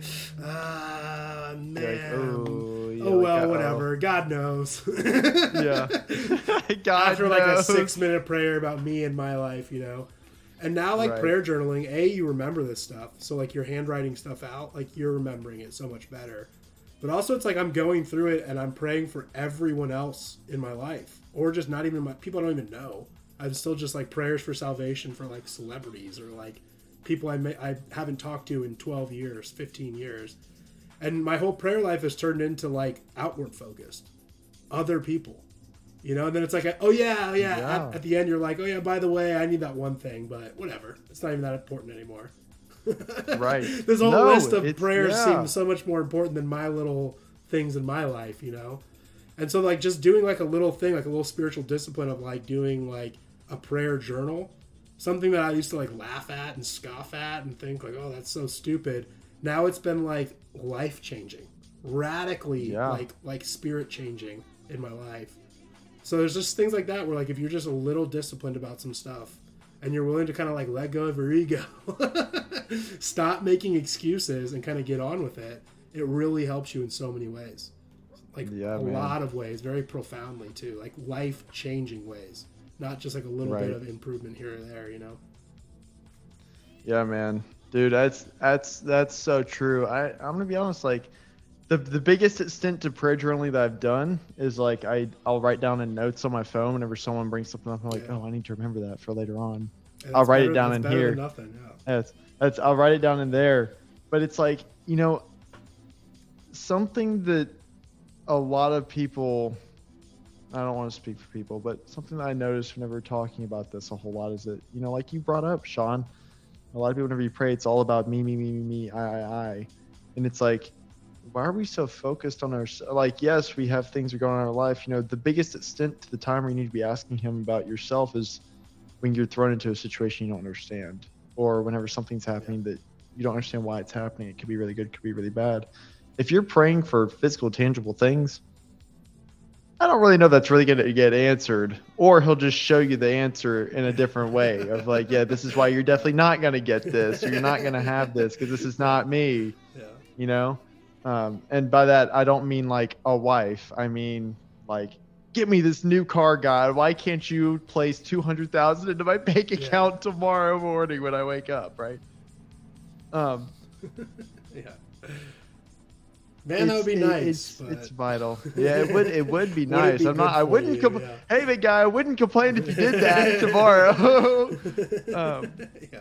But you know, I think embracing the ideology and what we're really supposed to do whenever it comes to watch out for our brothers and sisters is prayer. That's the strongest thing that we have. You know, prayers are answered in number too. You know, that's why we see a lot of miracles or things kind of happen when you have a lot, and I mean a lot, of people praying about something. You know, I'm not gonna say they always get answered because they're, you know, he can't answer every single thing, do a miracle every single time. Well, he could, but he doesn't for different reasons.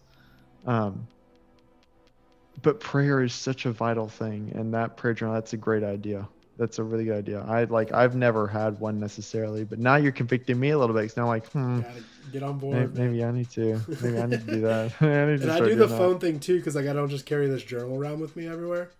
And we have our phones with us.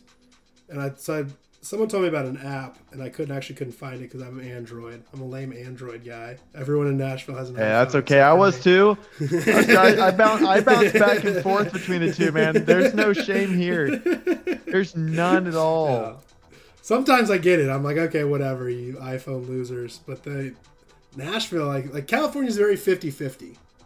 Right. You know, so it's not too weird. It's like, oh, you have an Android. Oh, whatever. Here it's like when I pull out an Android, people are like, "Oh, what is that?" Like, very judgmental against the Androids, yeah. Right. Very pro iPhone crowd here in Tennessee. But I couldn't find the app. I think it was called like My Prayer Mate or My Prayer Book on the iPhone. But on the Android, I found a good app that's just called Prayer Mate, and it's just good. It can help. It like kind of helps you like categorize stuff. Like, you know, I have all my different Bible studies, my church, my friends, my family. And separate little subcategories and subgroups, and you can constantly be updating it. So I still like to do the handwritten thing. I'm like one of those guys where to me, it's more intentional. I remember it more. It means more. But when I'm out in public and like I'm in Bible studies or like I'm talking to someone, I'm like, hey man, is there something I can be praying for you? I can like type it on my phone and then take it home and put it in my actual journal. But then it's also my phone. So it's also like if I'm ever away from my journal, it's not like, oh man, it's my whole thing is there. It's like, well, I have most of it in my phone here anyways. Right. So I've been advising that. Like I think people should do like a handwritten one, but if you need just like a note in your phone or like an app that can help you do it, I think that's great. And I highly recommend it. Take it from a guy who like for 3.5-4 years was like, I don't need that. That's stupid. Now I'm like, everyone needs to do it. It's the greatest thing ever. My walk has improved so much with it, you know. This definitely goes kind of hand in hand. It's something that I was talking with a couple guys on a couple days ago, and that's, you know, being vulnerable as a man. And vulnerability as far as that goes. You know, that I'm not going to get into all the frou-frou stuff right now, but like, you know, it's hard as guys to actually admit sometimes that there are things that are going on in our lives. Like for me, I just went through a burnout phase, man. Like I was doing way too much. I was overwhelming myself, and it was hard for me to admit that. And, you know, I think for me, you know, we're talking about how like some guys are like, man, this is so stupid. Like, why would you ever do that? Like, whenever you can write something out, and this goes to guys and girls, whenever you're able to write stuff out and actually contextualize what it is that you're thinking on a sheet of paper, and you don't lie about it to yourself, you be as open and honest as you possibly can be, you're being vulnerable. It does not have to be in front of anybody else. that is when change really starts to happen in your life. Yeah. You know, just like the prayer journal. You know, if you can build a group of guys who you're just super close with and you can talk to all the time about things that are going on in your life, you can be that vulnerable state. That's how you grow. You know, when you have guys that are on your side, we're all trying to work towards the same goal. We just want to watch out for each other. We convict each other of things. And we're like, hey, man, I don't see you doing this. You said you were going to do this. What's going on? Yep. Yeah, because you can still be straight up with somebody. Don't get me wrong. You can still call people out. But truthfully, it's such a helpful thing if you can just hit that state. And so the journaling definitely, I feel like, is a great segue into that, because maybe that's someone's first step into being like, you know what? I'm going to write out some of the things that I'm thinking, even though like I may think they're dumb and stupid and like I don't need to ask for them. Like maybe these are the things that are really holding me back, and maybe these things I'm going to be praying about most, you know? Yep. So, dude, okay, now I was trying to find a prayer journal app, man, and I can't find one. I'm sure there are about a million, but now for me in my brain, I'm like, okay, I'm gonna go watch YouTube reviews of all these, see which one's the best one. You know? I use PrayerMate, and that's literally just like the first one I found on a search. So I'm sure there is better ones out there. Wait, PrayerMate? It's called PrayerMate. It's like a yellow icon. Yeah, they have it. It's literally just like the first one that popped up. It. So I didn't do any like trial and error research or whatever. But there's one called like My Prayer something. My something. It has the word MY something in the title, and that's supposed to be a good one on iPhones. There we go. This app. Oh, yeah. I can't be showing that on screen. Free get that off. Get that off the screen. No free advertising. No plug. Go get it. Go get it, everybody. No free advertising. You're like, oh, I don't want to plug my own channel, but here's some app I've never heard of before. Let me plug it for 2 minutes. Trust the cybersecurity guy. He's done no research into this at all. I could be totally phishing you right now. Yeah, click on that app and download it right now. Wink, wink, wink. I'm going to have an FBI agent at 1 a.m. Hey, I rip off my mask and I'm a Nigerian prince, like an actual Nigerian prince. You're like, hey, give me your money. We got him, boys. We got him. Dude, I swear. Oh, my gosh, Mission man. accomplished. Yeah. Oh, my gosh, dude. Oh. I did want to dive into, you're talking about kind of manhood. And, yeah. Got some manhood questions. But, I was going to say, like, our group, I love our worship time on Tuesday nights. It's great. It's amazing. Like, it truly is amazing. When Todd leads, it's amazing. But really what makes that night so great is just an hour of you and like 10 guys, like a band of brothers, sitting down and like confessing sins, asking for advice, asking for accountability and motivation. Like, it's so unbelievably powerful. And I don't know what the girls are doing. They might be over there just gossiping and stuff. I don't even really care. we can't speak of. We're not over there in that group. Do whatever you want, ladies. But the guys, like, man, all of the guys' groups are so on it. And we're confessing our sins. We're praying for each other, like, authentically. And I walk away. I wake up Wednesday morning. I walk away from that Tuesday night just so full, just so refreshed and convicted. You know, knowing that I fell short and like confessing, like, man, I messed up. You know, I made this mistake, man. Can you guys help keep me accountable? Can you pray for me? You know, and it's an authentic place where guys are like, yes, I will. Not like, yeah, I will. I got you, bro. No, it's like, I will. And I'll text you throughout the week and make sure you're you know, not doing this or that you're doing this. And it's just been an amazing group overall, but that's in general what people need. And if you don't have it in your church, try to find it in like a Bible study or like a secondary group. And if you can't find like real life, like try to find it online. So I recommend fellowship online, but it's like your priority should be in your church or in real life with like a band of brothers that you can confess your sins with, ask for accountability, ask for motivation and help and guidance, reading scripture together, sharing your thoughts, and like you said, like being vulnerable. Not like in a sissy, like cry to each other. No, there's just because I need to like let my emotions out. But like, like be honest and open with your brothers for the sake of yourself and for them to learn. Yep. For them to be like, even like when I'm helping people, it's like I'm growing spiritually by discipling. You know, when you're dude. being No, discipled, you're being fed, and when you're discipling, you're being fed. You know, it's like a both way direction. So yeah, like that group is just overall so amazing, so on it. Dude, and I'm glad we need to post this together too. Yeah, we need to post this onto their Instagram account of like, here's our testimony for the group. Come and join us on Tuesday nights. Yeah.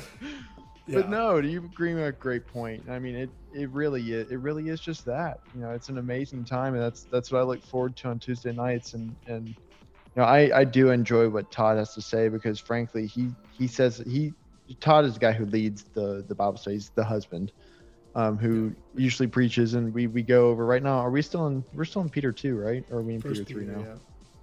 Oh yeah, first Peter 2. We're going through First Peter, yeah. But it really is. It's that time after when it's just the hour with just the guys. I couldn't have said it any better. I mean, Sean, you nailed it head on. Like, you just leave full, and it's like, okay, you know what? We're all real here. Everybody's got things going on in their life. Everyone's facing battles. Like, no battle's too small, no battle's too big. You know, whenever you band together with those people, anything can happen.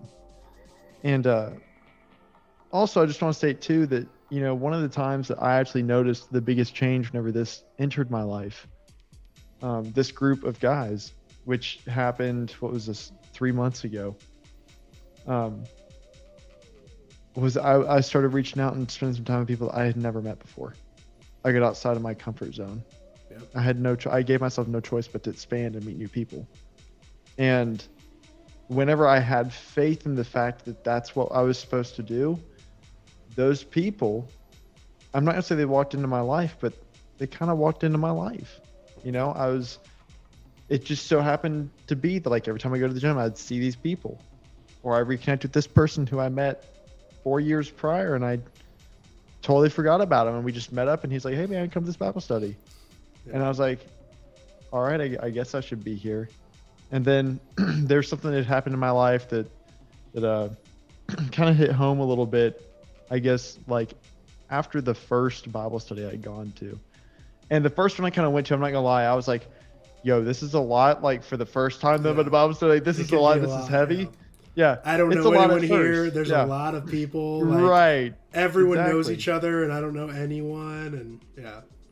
It's true. And I sat there and I was like, okay, I'm gonna give this a chance. And whenever I went back home that night, the next day, I was kind of like, I just don't know if I'm gonna go back again. I'm not too sure. And I didn't proceed, but two guys proceeded to me and essentially were able to tell me that bad thing that had happened in my life, or that tough thing that was going on in my life, without me telling them what was going on in my life. Like, they essentially told me, hey, like, if something's going on, I was like, yeah, this is kind of happened. And like, okay, well, they told me all the prerequisites that led up to it, why it happened, what had essentially happened, without knowing any of the context behind why it happened. They basically told me my life without them knowing my life. Yeah. And I was like, yo, that's crazy. And I know you're part of that group, and God, you're working right now. And so it happened once, right? The next day it happened again. The same exact thing happened. And I was like, yo, I'm supposed to be here. I hear you, God. I'm coming. I'm coming. I got it. Message received. Yeah. We're good. Because I was just praying for a sign. I was like, God, just please, just like help me to understand where I need to go. So honestly, guys, I know it can be weird, kind of odd. Just work through it after the first week. If you feel uncomfortable, just try and give it a second shot. You know, most times people don't catch on to things after you do it just once. You do it a couple times, 3 times, and you'll start to grow relationships, and it can be a really great thing. Absolutely. Yeah, that second time is crucial. Like, when I was church hopping, I really made a point to go twice. Because you could go to, like, you're church hopping and you go to a church and it's like just a bad week. Yeah. Everything is that's against, why I need to go back to the gate. Yeah. I need to go back. So I would really go like, okay, we got to go twice.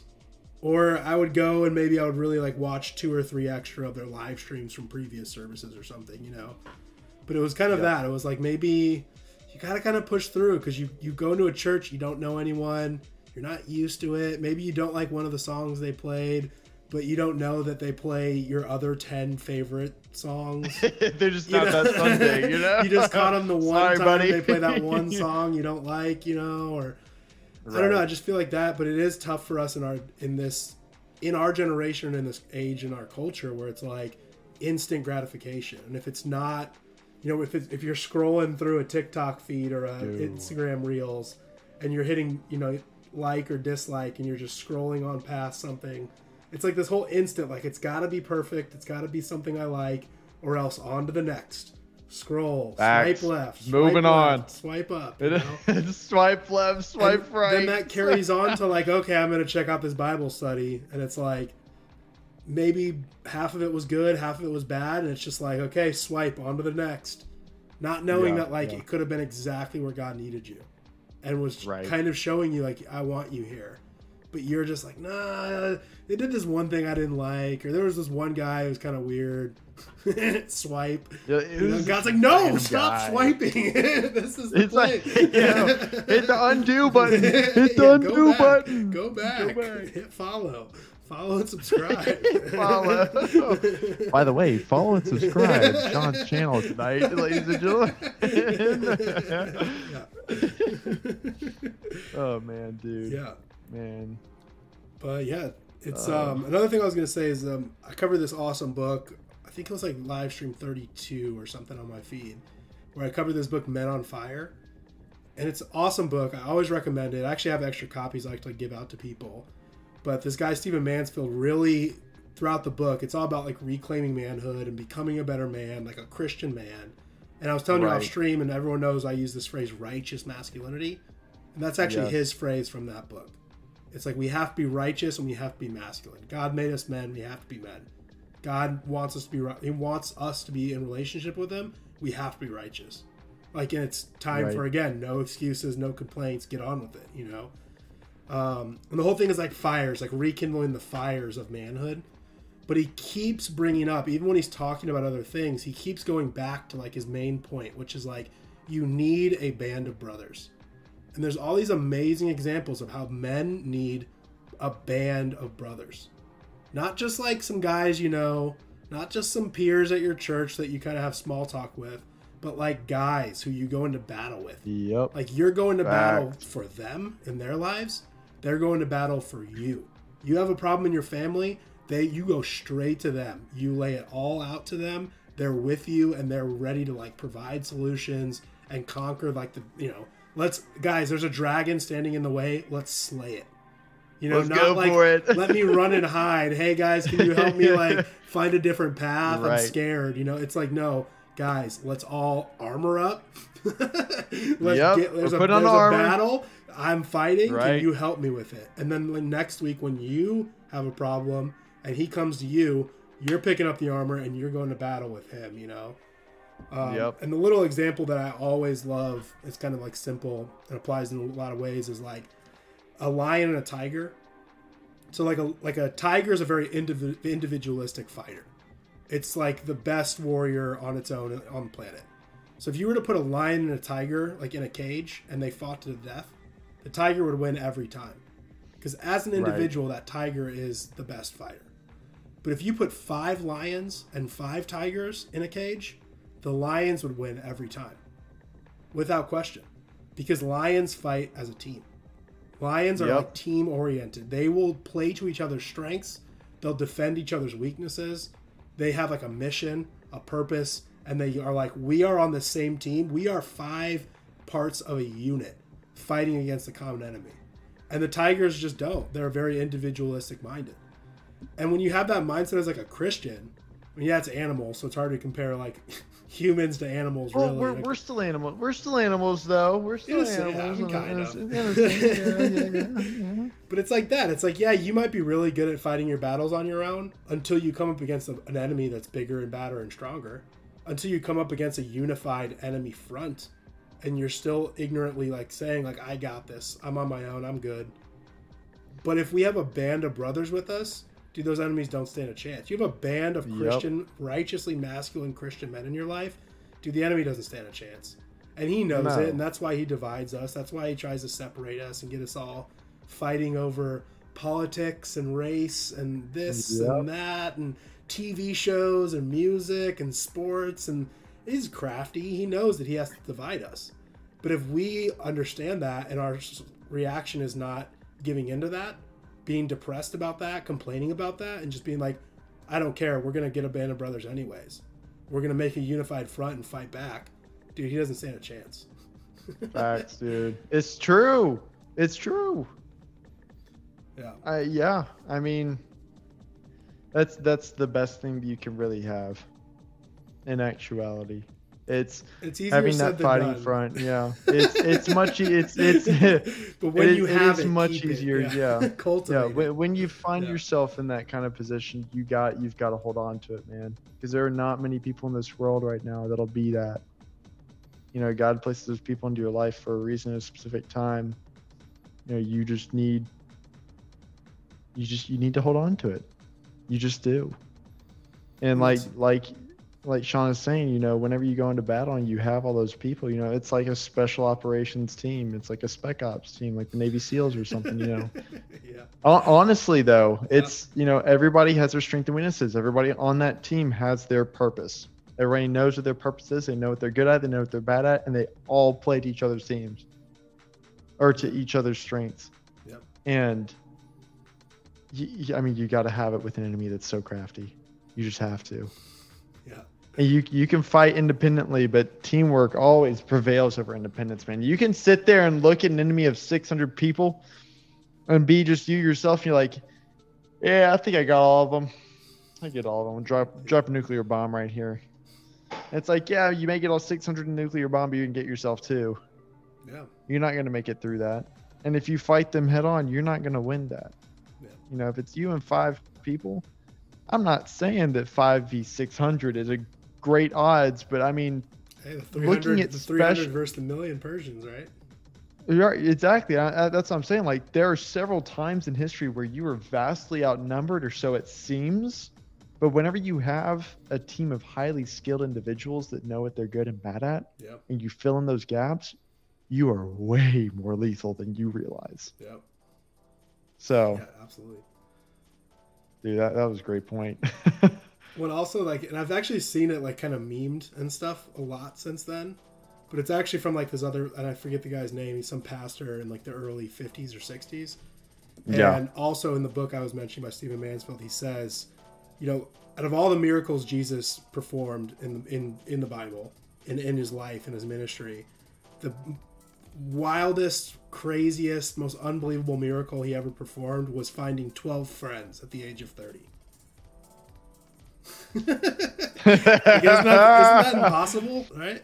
He said, "Yeah, I'm a good carpenter. I'm good at my job, but Yeah. I'm gonna make some friends." Well, that's another I'm thing gonna too. make Is he some was a clothes. carpenter. He was a builder. He like built Yeah. things. He like did a job. You know, he was he was Yep. the ultimate man's man. He's a As much as normal the guy. American church likes to make him like weak and cowardly and like feminine, Jesus was like a real man's man, and he surrounded himself with men's men. You know, fishers Yep. and tradesmen. Like his life, when you really stop, like take a like you were saying, like that perspective, like that 1,000-foot view perspective. He Yep. was like the ultimate man.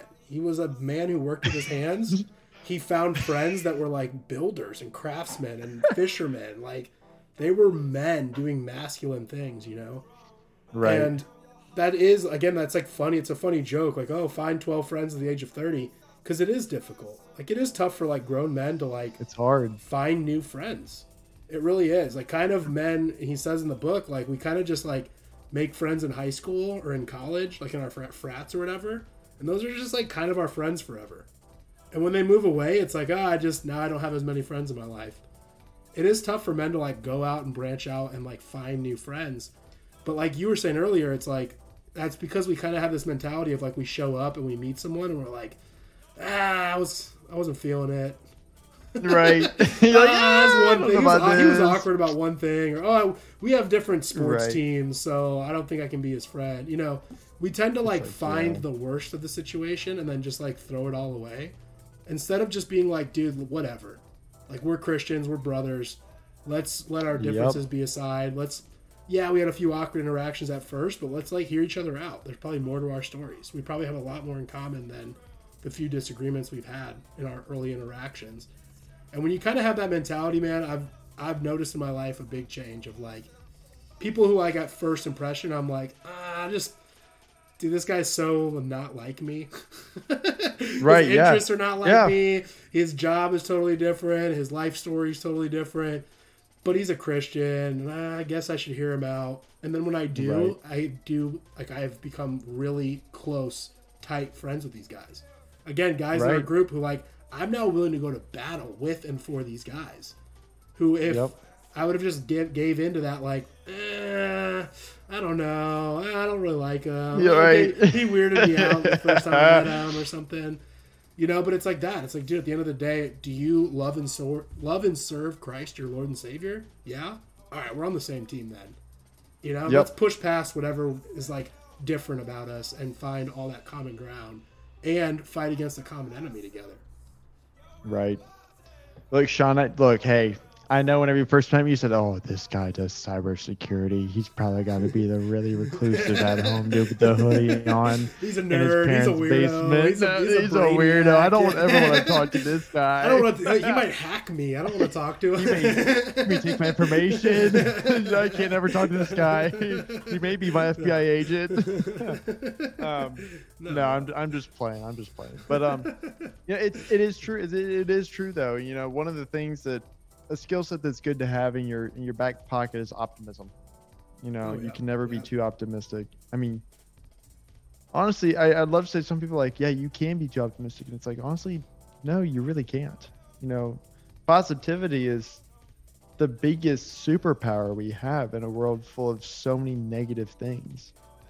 You know, I mean, there's a difference in optimism and being real. I mean, you got to be real with yourself, but be optimistic when you can. You know, meeting new friends and not going into it with a negative mindset of like you were saying, you know, somebody who doesn't really match up to the same standards as me, or isn't the same social class as me, or isn't the same, whatever it may be, same in some countries, same color as me, you know, because that does still exist in other places. And you just got to push all that to the side and know that just because you're doing that, don't expect somebody else to do that.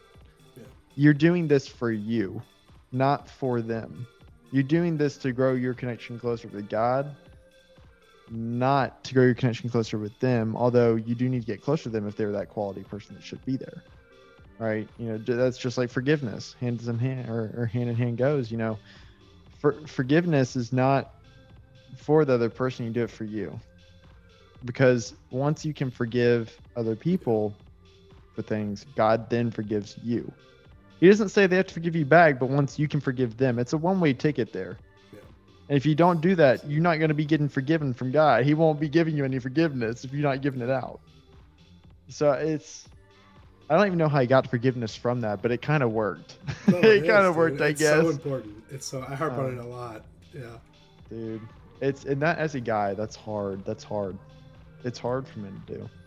It's hard to say, you know, I know that dude did me so wrong. I know that he did this thing. Like, why would he do that? And it's like, you know what? Understand that's in the past. That's not now. That's not going any further forward. What is that? What benefit do you get from holding on to that? You get nothing except for just anger and rage, which takes you nowhere. Right. It leads you down a bad path. Let it go, man. Just be groovy. Just be vibing. Yeah. Just fight evil with love. That's right. Don't fight evil with evil. Yeah. And don't let it destroy you. Don't let what other people do destroy you. You can choose to react to it positively. Yep. Yeah. Facts. I talk about forgiveness a lot, man. Yeah, forgiveness it really was what set me free too. Was forgiving my parents, forgiving the people that are like done me wrong, you know? People that like I don't even know, you know, just people like people that I watched or listened to that like I was like obsessing over and like building my life and values around, and then I found out like they're frauds. You're like, wait a minute. You know? It's like, dude, you just gotta let go of that resentment for that. Like, they don't even know you. You don't have to go to them in person and forgive them, but like in your heart, like you have to let go of that like resentment and anger, because they don't care. They don't even know who you are, but you're destroying yourself by holding on to that. You know. Amen. Just let it go. Like, forgive them, Lord. They know not what they do.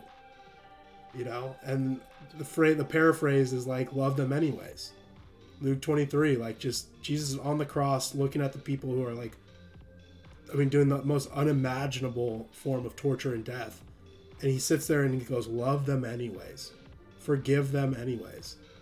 And we are like, oh, but this guy made me feel bad. This guy made me look bad in front of other people. Or this guy stole some of my stuff. You know, it's like, yeah, I think if like, I mean, if Christ could forgive like the worst heinous crimes ever imaginable happening to him in the moment, I think we can forgive these people in our lives, our modern cultural American comfortable lives, you know. You're like, everything's gonna be okay. Yeah. Nothing bad's gonna happen. But I always say too, I always recommend forgiving parents first.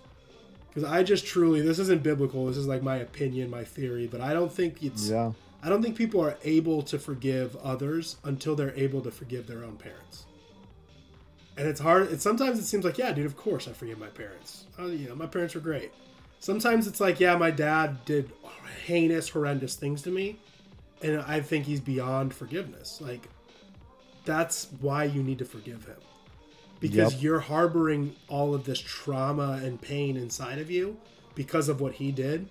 And what you need to do is, like, let that go. It doesn't mean forget him, forget about it even happened, you know, erase the memory of it or whatever. But just let go of, like, your reaction to it.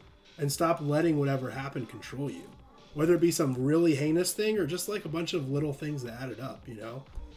Like, my dad was a pretty good guy, but, like, you know, it was just a lot of little things. Like, he just wasn't great. He wasn't the best dad. But he tried. He failed. I get it. But at the end of the day, like, I need to go and forgive him for it. I need to let go of that resentment and anger I have for him. And it just totally freed me.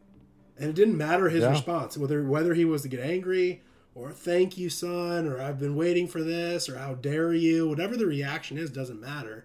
It's about your soul releasing that, letting go of that, and getting on with like a more blessed, prosperous life going forward. You know, more peaceful walk going forward. And I think when you can do that with your parents, then when your neighbor, when your brother in Christ, you know, harms you, I think it's that you're actually able to like go forgive them.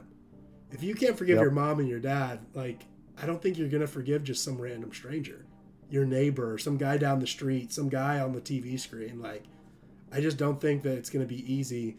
I'm not going to sit here and say it's like impossible, but I just really don't think it's likely or easy to be able to forgive others if you can't forgive your own father or mother. So I always advise people to start with that. Yeah, man. Dude. Forgiveness is the basis. It's the basis of so much. Really, you know, a lot of things start at that kind of familial level. Usually it's relationship with parents or siblings or something. Yeah. That's, you know, a lot of that is where a lot of the trauma kind of happens. That's where a lot of people harbor that kind of anger or unforgiveness towards somebody. And a lot of times it'll leak out into other areas of your life. Now I can't speak to them personally because, you know, my dark times reside somewhere else. But I mean, even similar story there, you know, it was freeing whenever I was actually able to release that. Yeah. And just the point whenever you can release it and be like, you know what? I'm good. Yeah. We're good. Getting your power like back, you know you're like, I know you did me wrong, but it's empowering. Like it fills you with like a sense of like power of like, I've got power over this situation. Like I can move on. Like we can move on from this. It doesn't mean you have to, but I am, because this is not worth my energy. Yeah.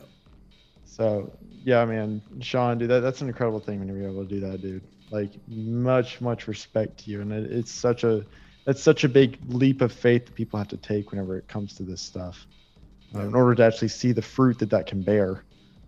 Because whenever you haven't done it or you haven't been to that point, you know, you don't realize what there is to gain until you do it, and then you're like, oh wow, this feels kind of nice. I don't have to worry about this. I'm not really worried about this anymore. I got bigger fish to fry. Yeah. And in some cases, it can restore a relationship for some people. Yeah. So, you know, that's an awesome story. It's true. It's true, man. Yeah. It's true. Yeah. You have any more questions? Man, I have a bunch of questions we don't have time for. So We're gonna have to have do you this back again on at some soon. point. Yeah. Yeah, we're gonna do this again at some point, man. We actually hit on the questions, not just Yeah, we some actually other got to do the topics, questions this time. So I asked you, I was like, do we have questions we're going to go over? Or are we just going to talk? You're like, I have questions, and we can just talk. And I was like, it's okay. been 2 hours of just an awesome conversation. I forgot that there was Right, actual. yeah. Well, dude, but sometimes those are the best conversations, honestly, man. They really are. Do you, before we, I have a few more. I do have a final question for you. But Let's do you have any questions for me? Real Dude, quick. we've had such good conversation. I don't even know what questions I would have really had to ask. Yeah. We've been crushing it. Yeah. Oh yeah. Right on. Yeah. Do you want to please just give out your plugs or any shout outs you want to give, where people can find and follow all your stuff and. Man, I wish I had the soundbite loaded up on my soundboard. Oh, no. Because you have a honestly, link. It wasn't a link tree. It was something else, right? I don't have it written down, but it was Beacons. Beacon.ai. Yeah, something like that. And that it's like a link tree, right, where it sends you to all the links that you have. Yeah, it sends me to all. It'll send you to all the stuff that I have. So I guess I'll shoot that to you, or I guess you can grab it off my Instagram. Either one. Yeah, let me see. I'm trying to look it up. And so it's at officially Willie P. Yes, is sir. Instagram. So follow him there for sure. It's beacons.ai/officially Willie P. Yeah, right? pretty simple. WOFFICIALLY like Will IP. And here's the weirdest part is that my Beacons AI is actually differently spelled for my username, and I need to change. I'm gonna change that right now. Yeah. Because my username has a Y instead of an I. Yeah, that's an issue. Or is that on purpose, you hacker genius? Oh, maybe is there some weird cryptic reason everybody. why that's? I'm gonna push doubt. I'm gonna push X to doubt that was a mistake. I think there's some cryptic, super sneaky there's some reason cryptic why. stuff happening. Okay, I think it should be changed now. Yeah. Is it changed? My account still shows that there's a Y in my name. Oh well, we'll see if it's changed here in a minute. Yeah, there it is. Okay, it's changed. Yeah. Nice. So yeah, it's officially Willie P. I've been trying to upload some more stuff to my account. If you want the most active content that we actually push out as far as this stuff goes, I do upload things on my page, and I upload a bunch of other small, random, fun little videos. But check out Small Talk Sunday on Instagram. But also you can find it in my bio.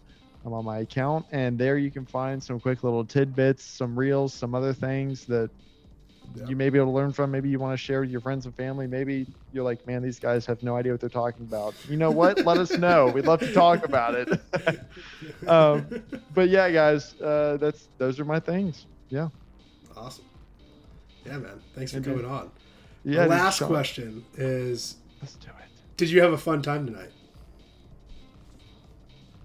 I hated every second of this. That's usually what I get. Yeah. That's usually what you get. Yeah. No, dude, I enjoyed the conversation, man. I find it, you know, it's a good conversation with somebody when you kind of get lost in conversation. Like you said earlier, whenever I was asking you about the questions, you're like, we almost talked about none of the questions. I have 2 tonight. pages of questions. Right. We did not even tackle one of them. Yeah. We kind of were touching on stuff, that I have to bring up. Topics and stuff, we didn't directly address the questions though, and that's what I'm saying though. It's like, yeah, I enjoyed it, dude. I can talk way too much and sometimes too much. So anytime that I get a chance like this, I cherish this time, especially with you, Sean, and whoever else I may be talking with, because not only is it that I get to enjoy and experience the conversation with you, but we're actually bringing this to other people who aren't hearing this conversation if we were to do this in person, right? This is a different kind of platform of sharing this to other people, to sharing the word out there, letting people know, hey, God is good, God is real, God is here. We are good people. We are here. We do exist. And it's something I'm passionate about. And if you had told me 3 years ago, whenever I was doing all my cybersecurity streaming, because I've done that for about 3 to 4 years now, that I'd be sitting here doing this, I'd be like, there's no way. There's no way I'd be doing this. And here I am, like as passionate and fired up as possible about it. I'm like, let's keep it going. Yeah. So yeah, Sean, dude, I really enjoyed it. I look forward to the next time we come back on because I know Awesome. that we're gonna have fire conversations again. So Again, I've got to have you on Small Talk Sunday at some point, man. I've got to have you on there. Yeah. I'm down. I'm always down. Yeah, man. Thank you again for the invite. I appreciate it. Yeah, man. Yeah, thanks for coming on. Yeah, man.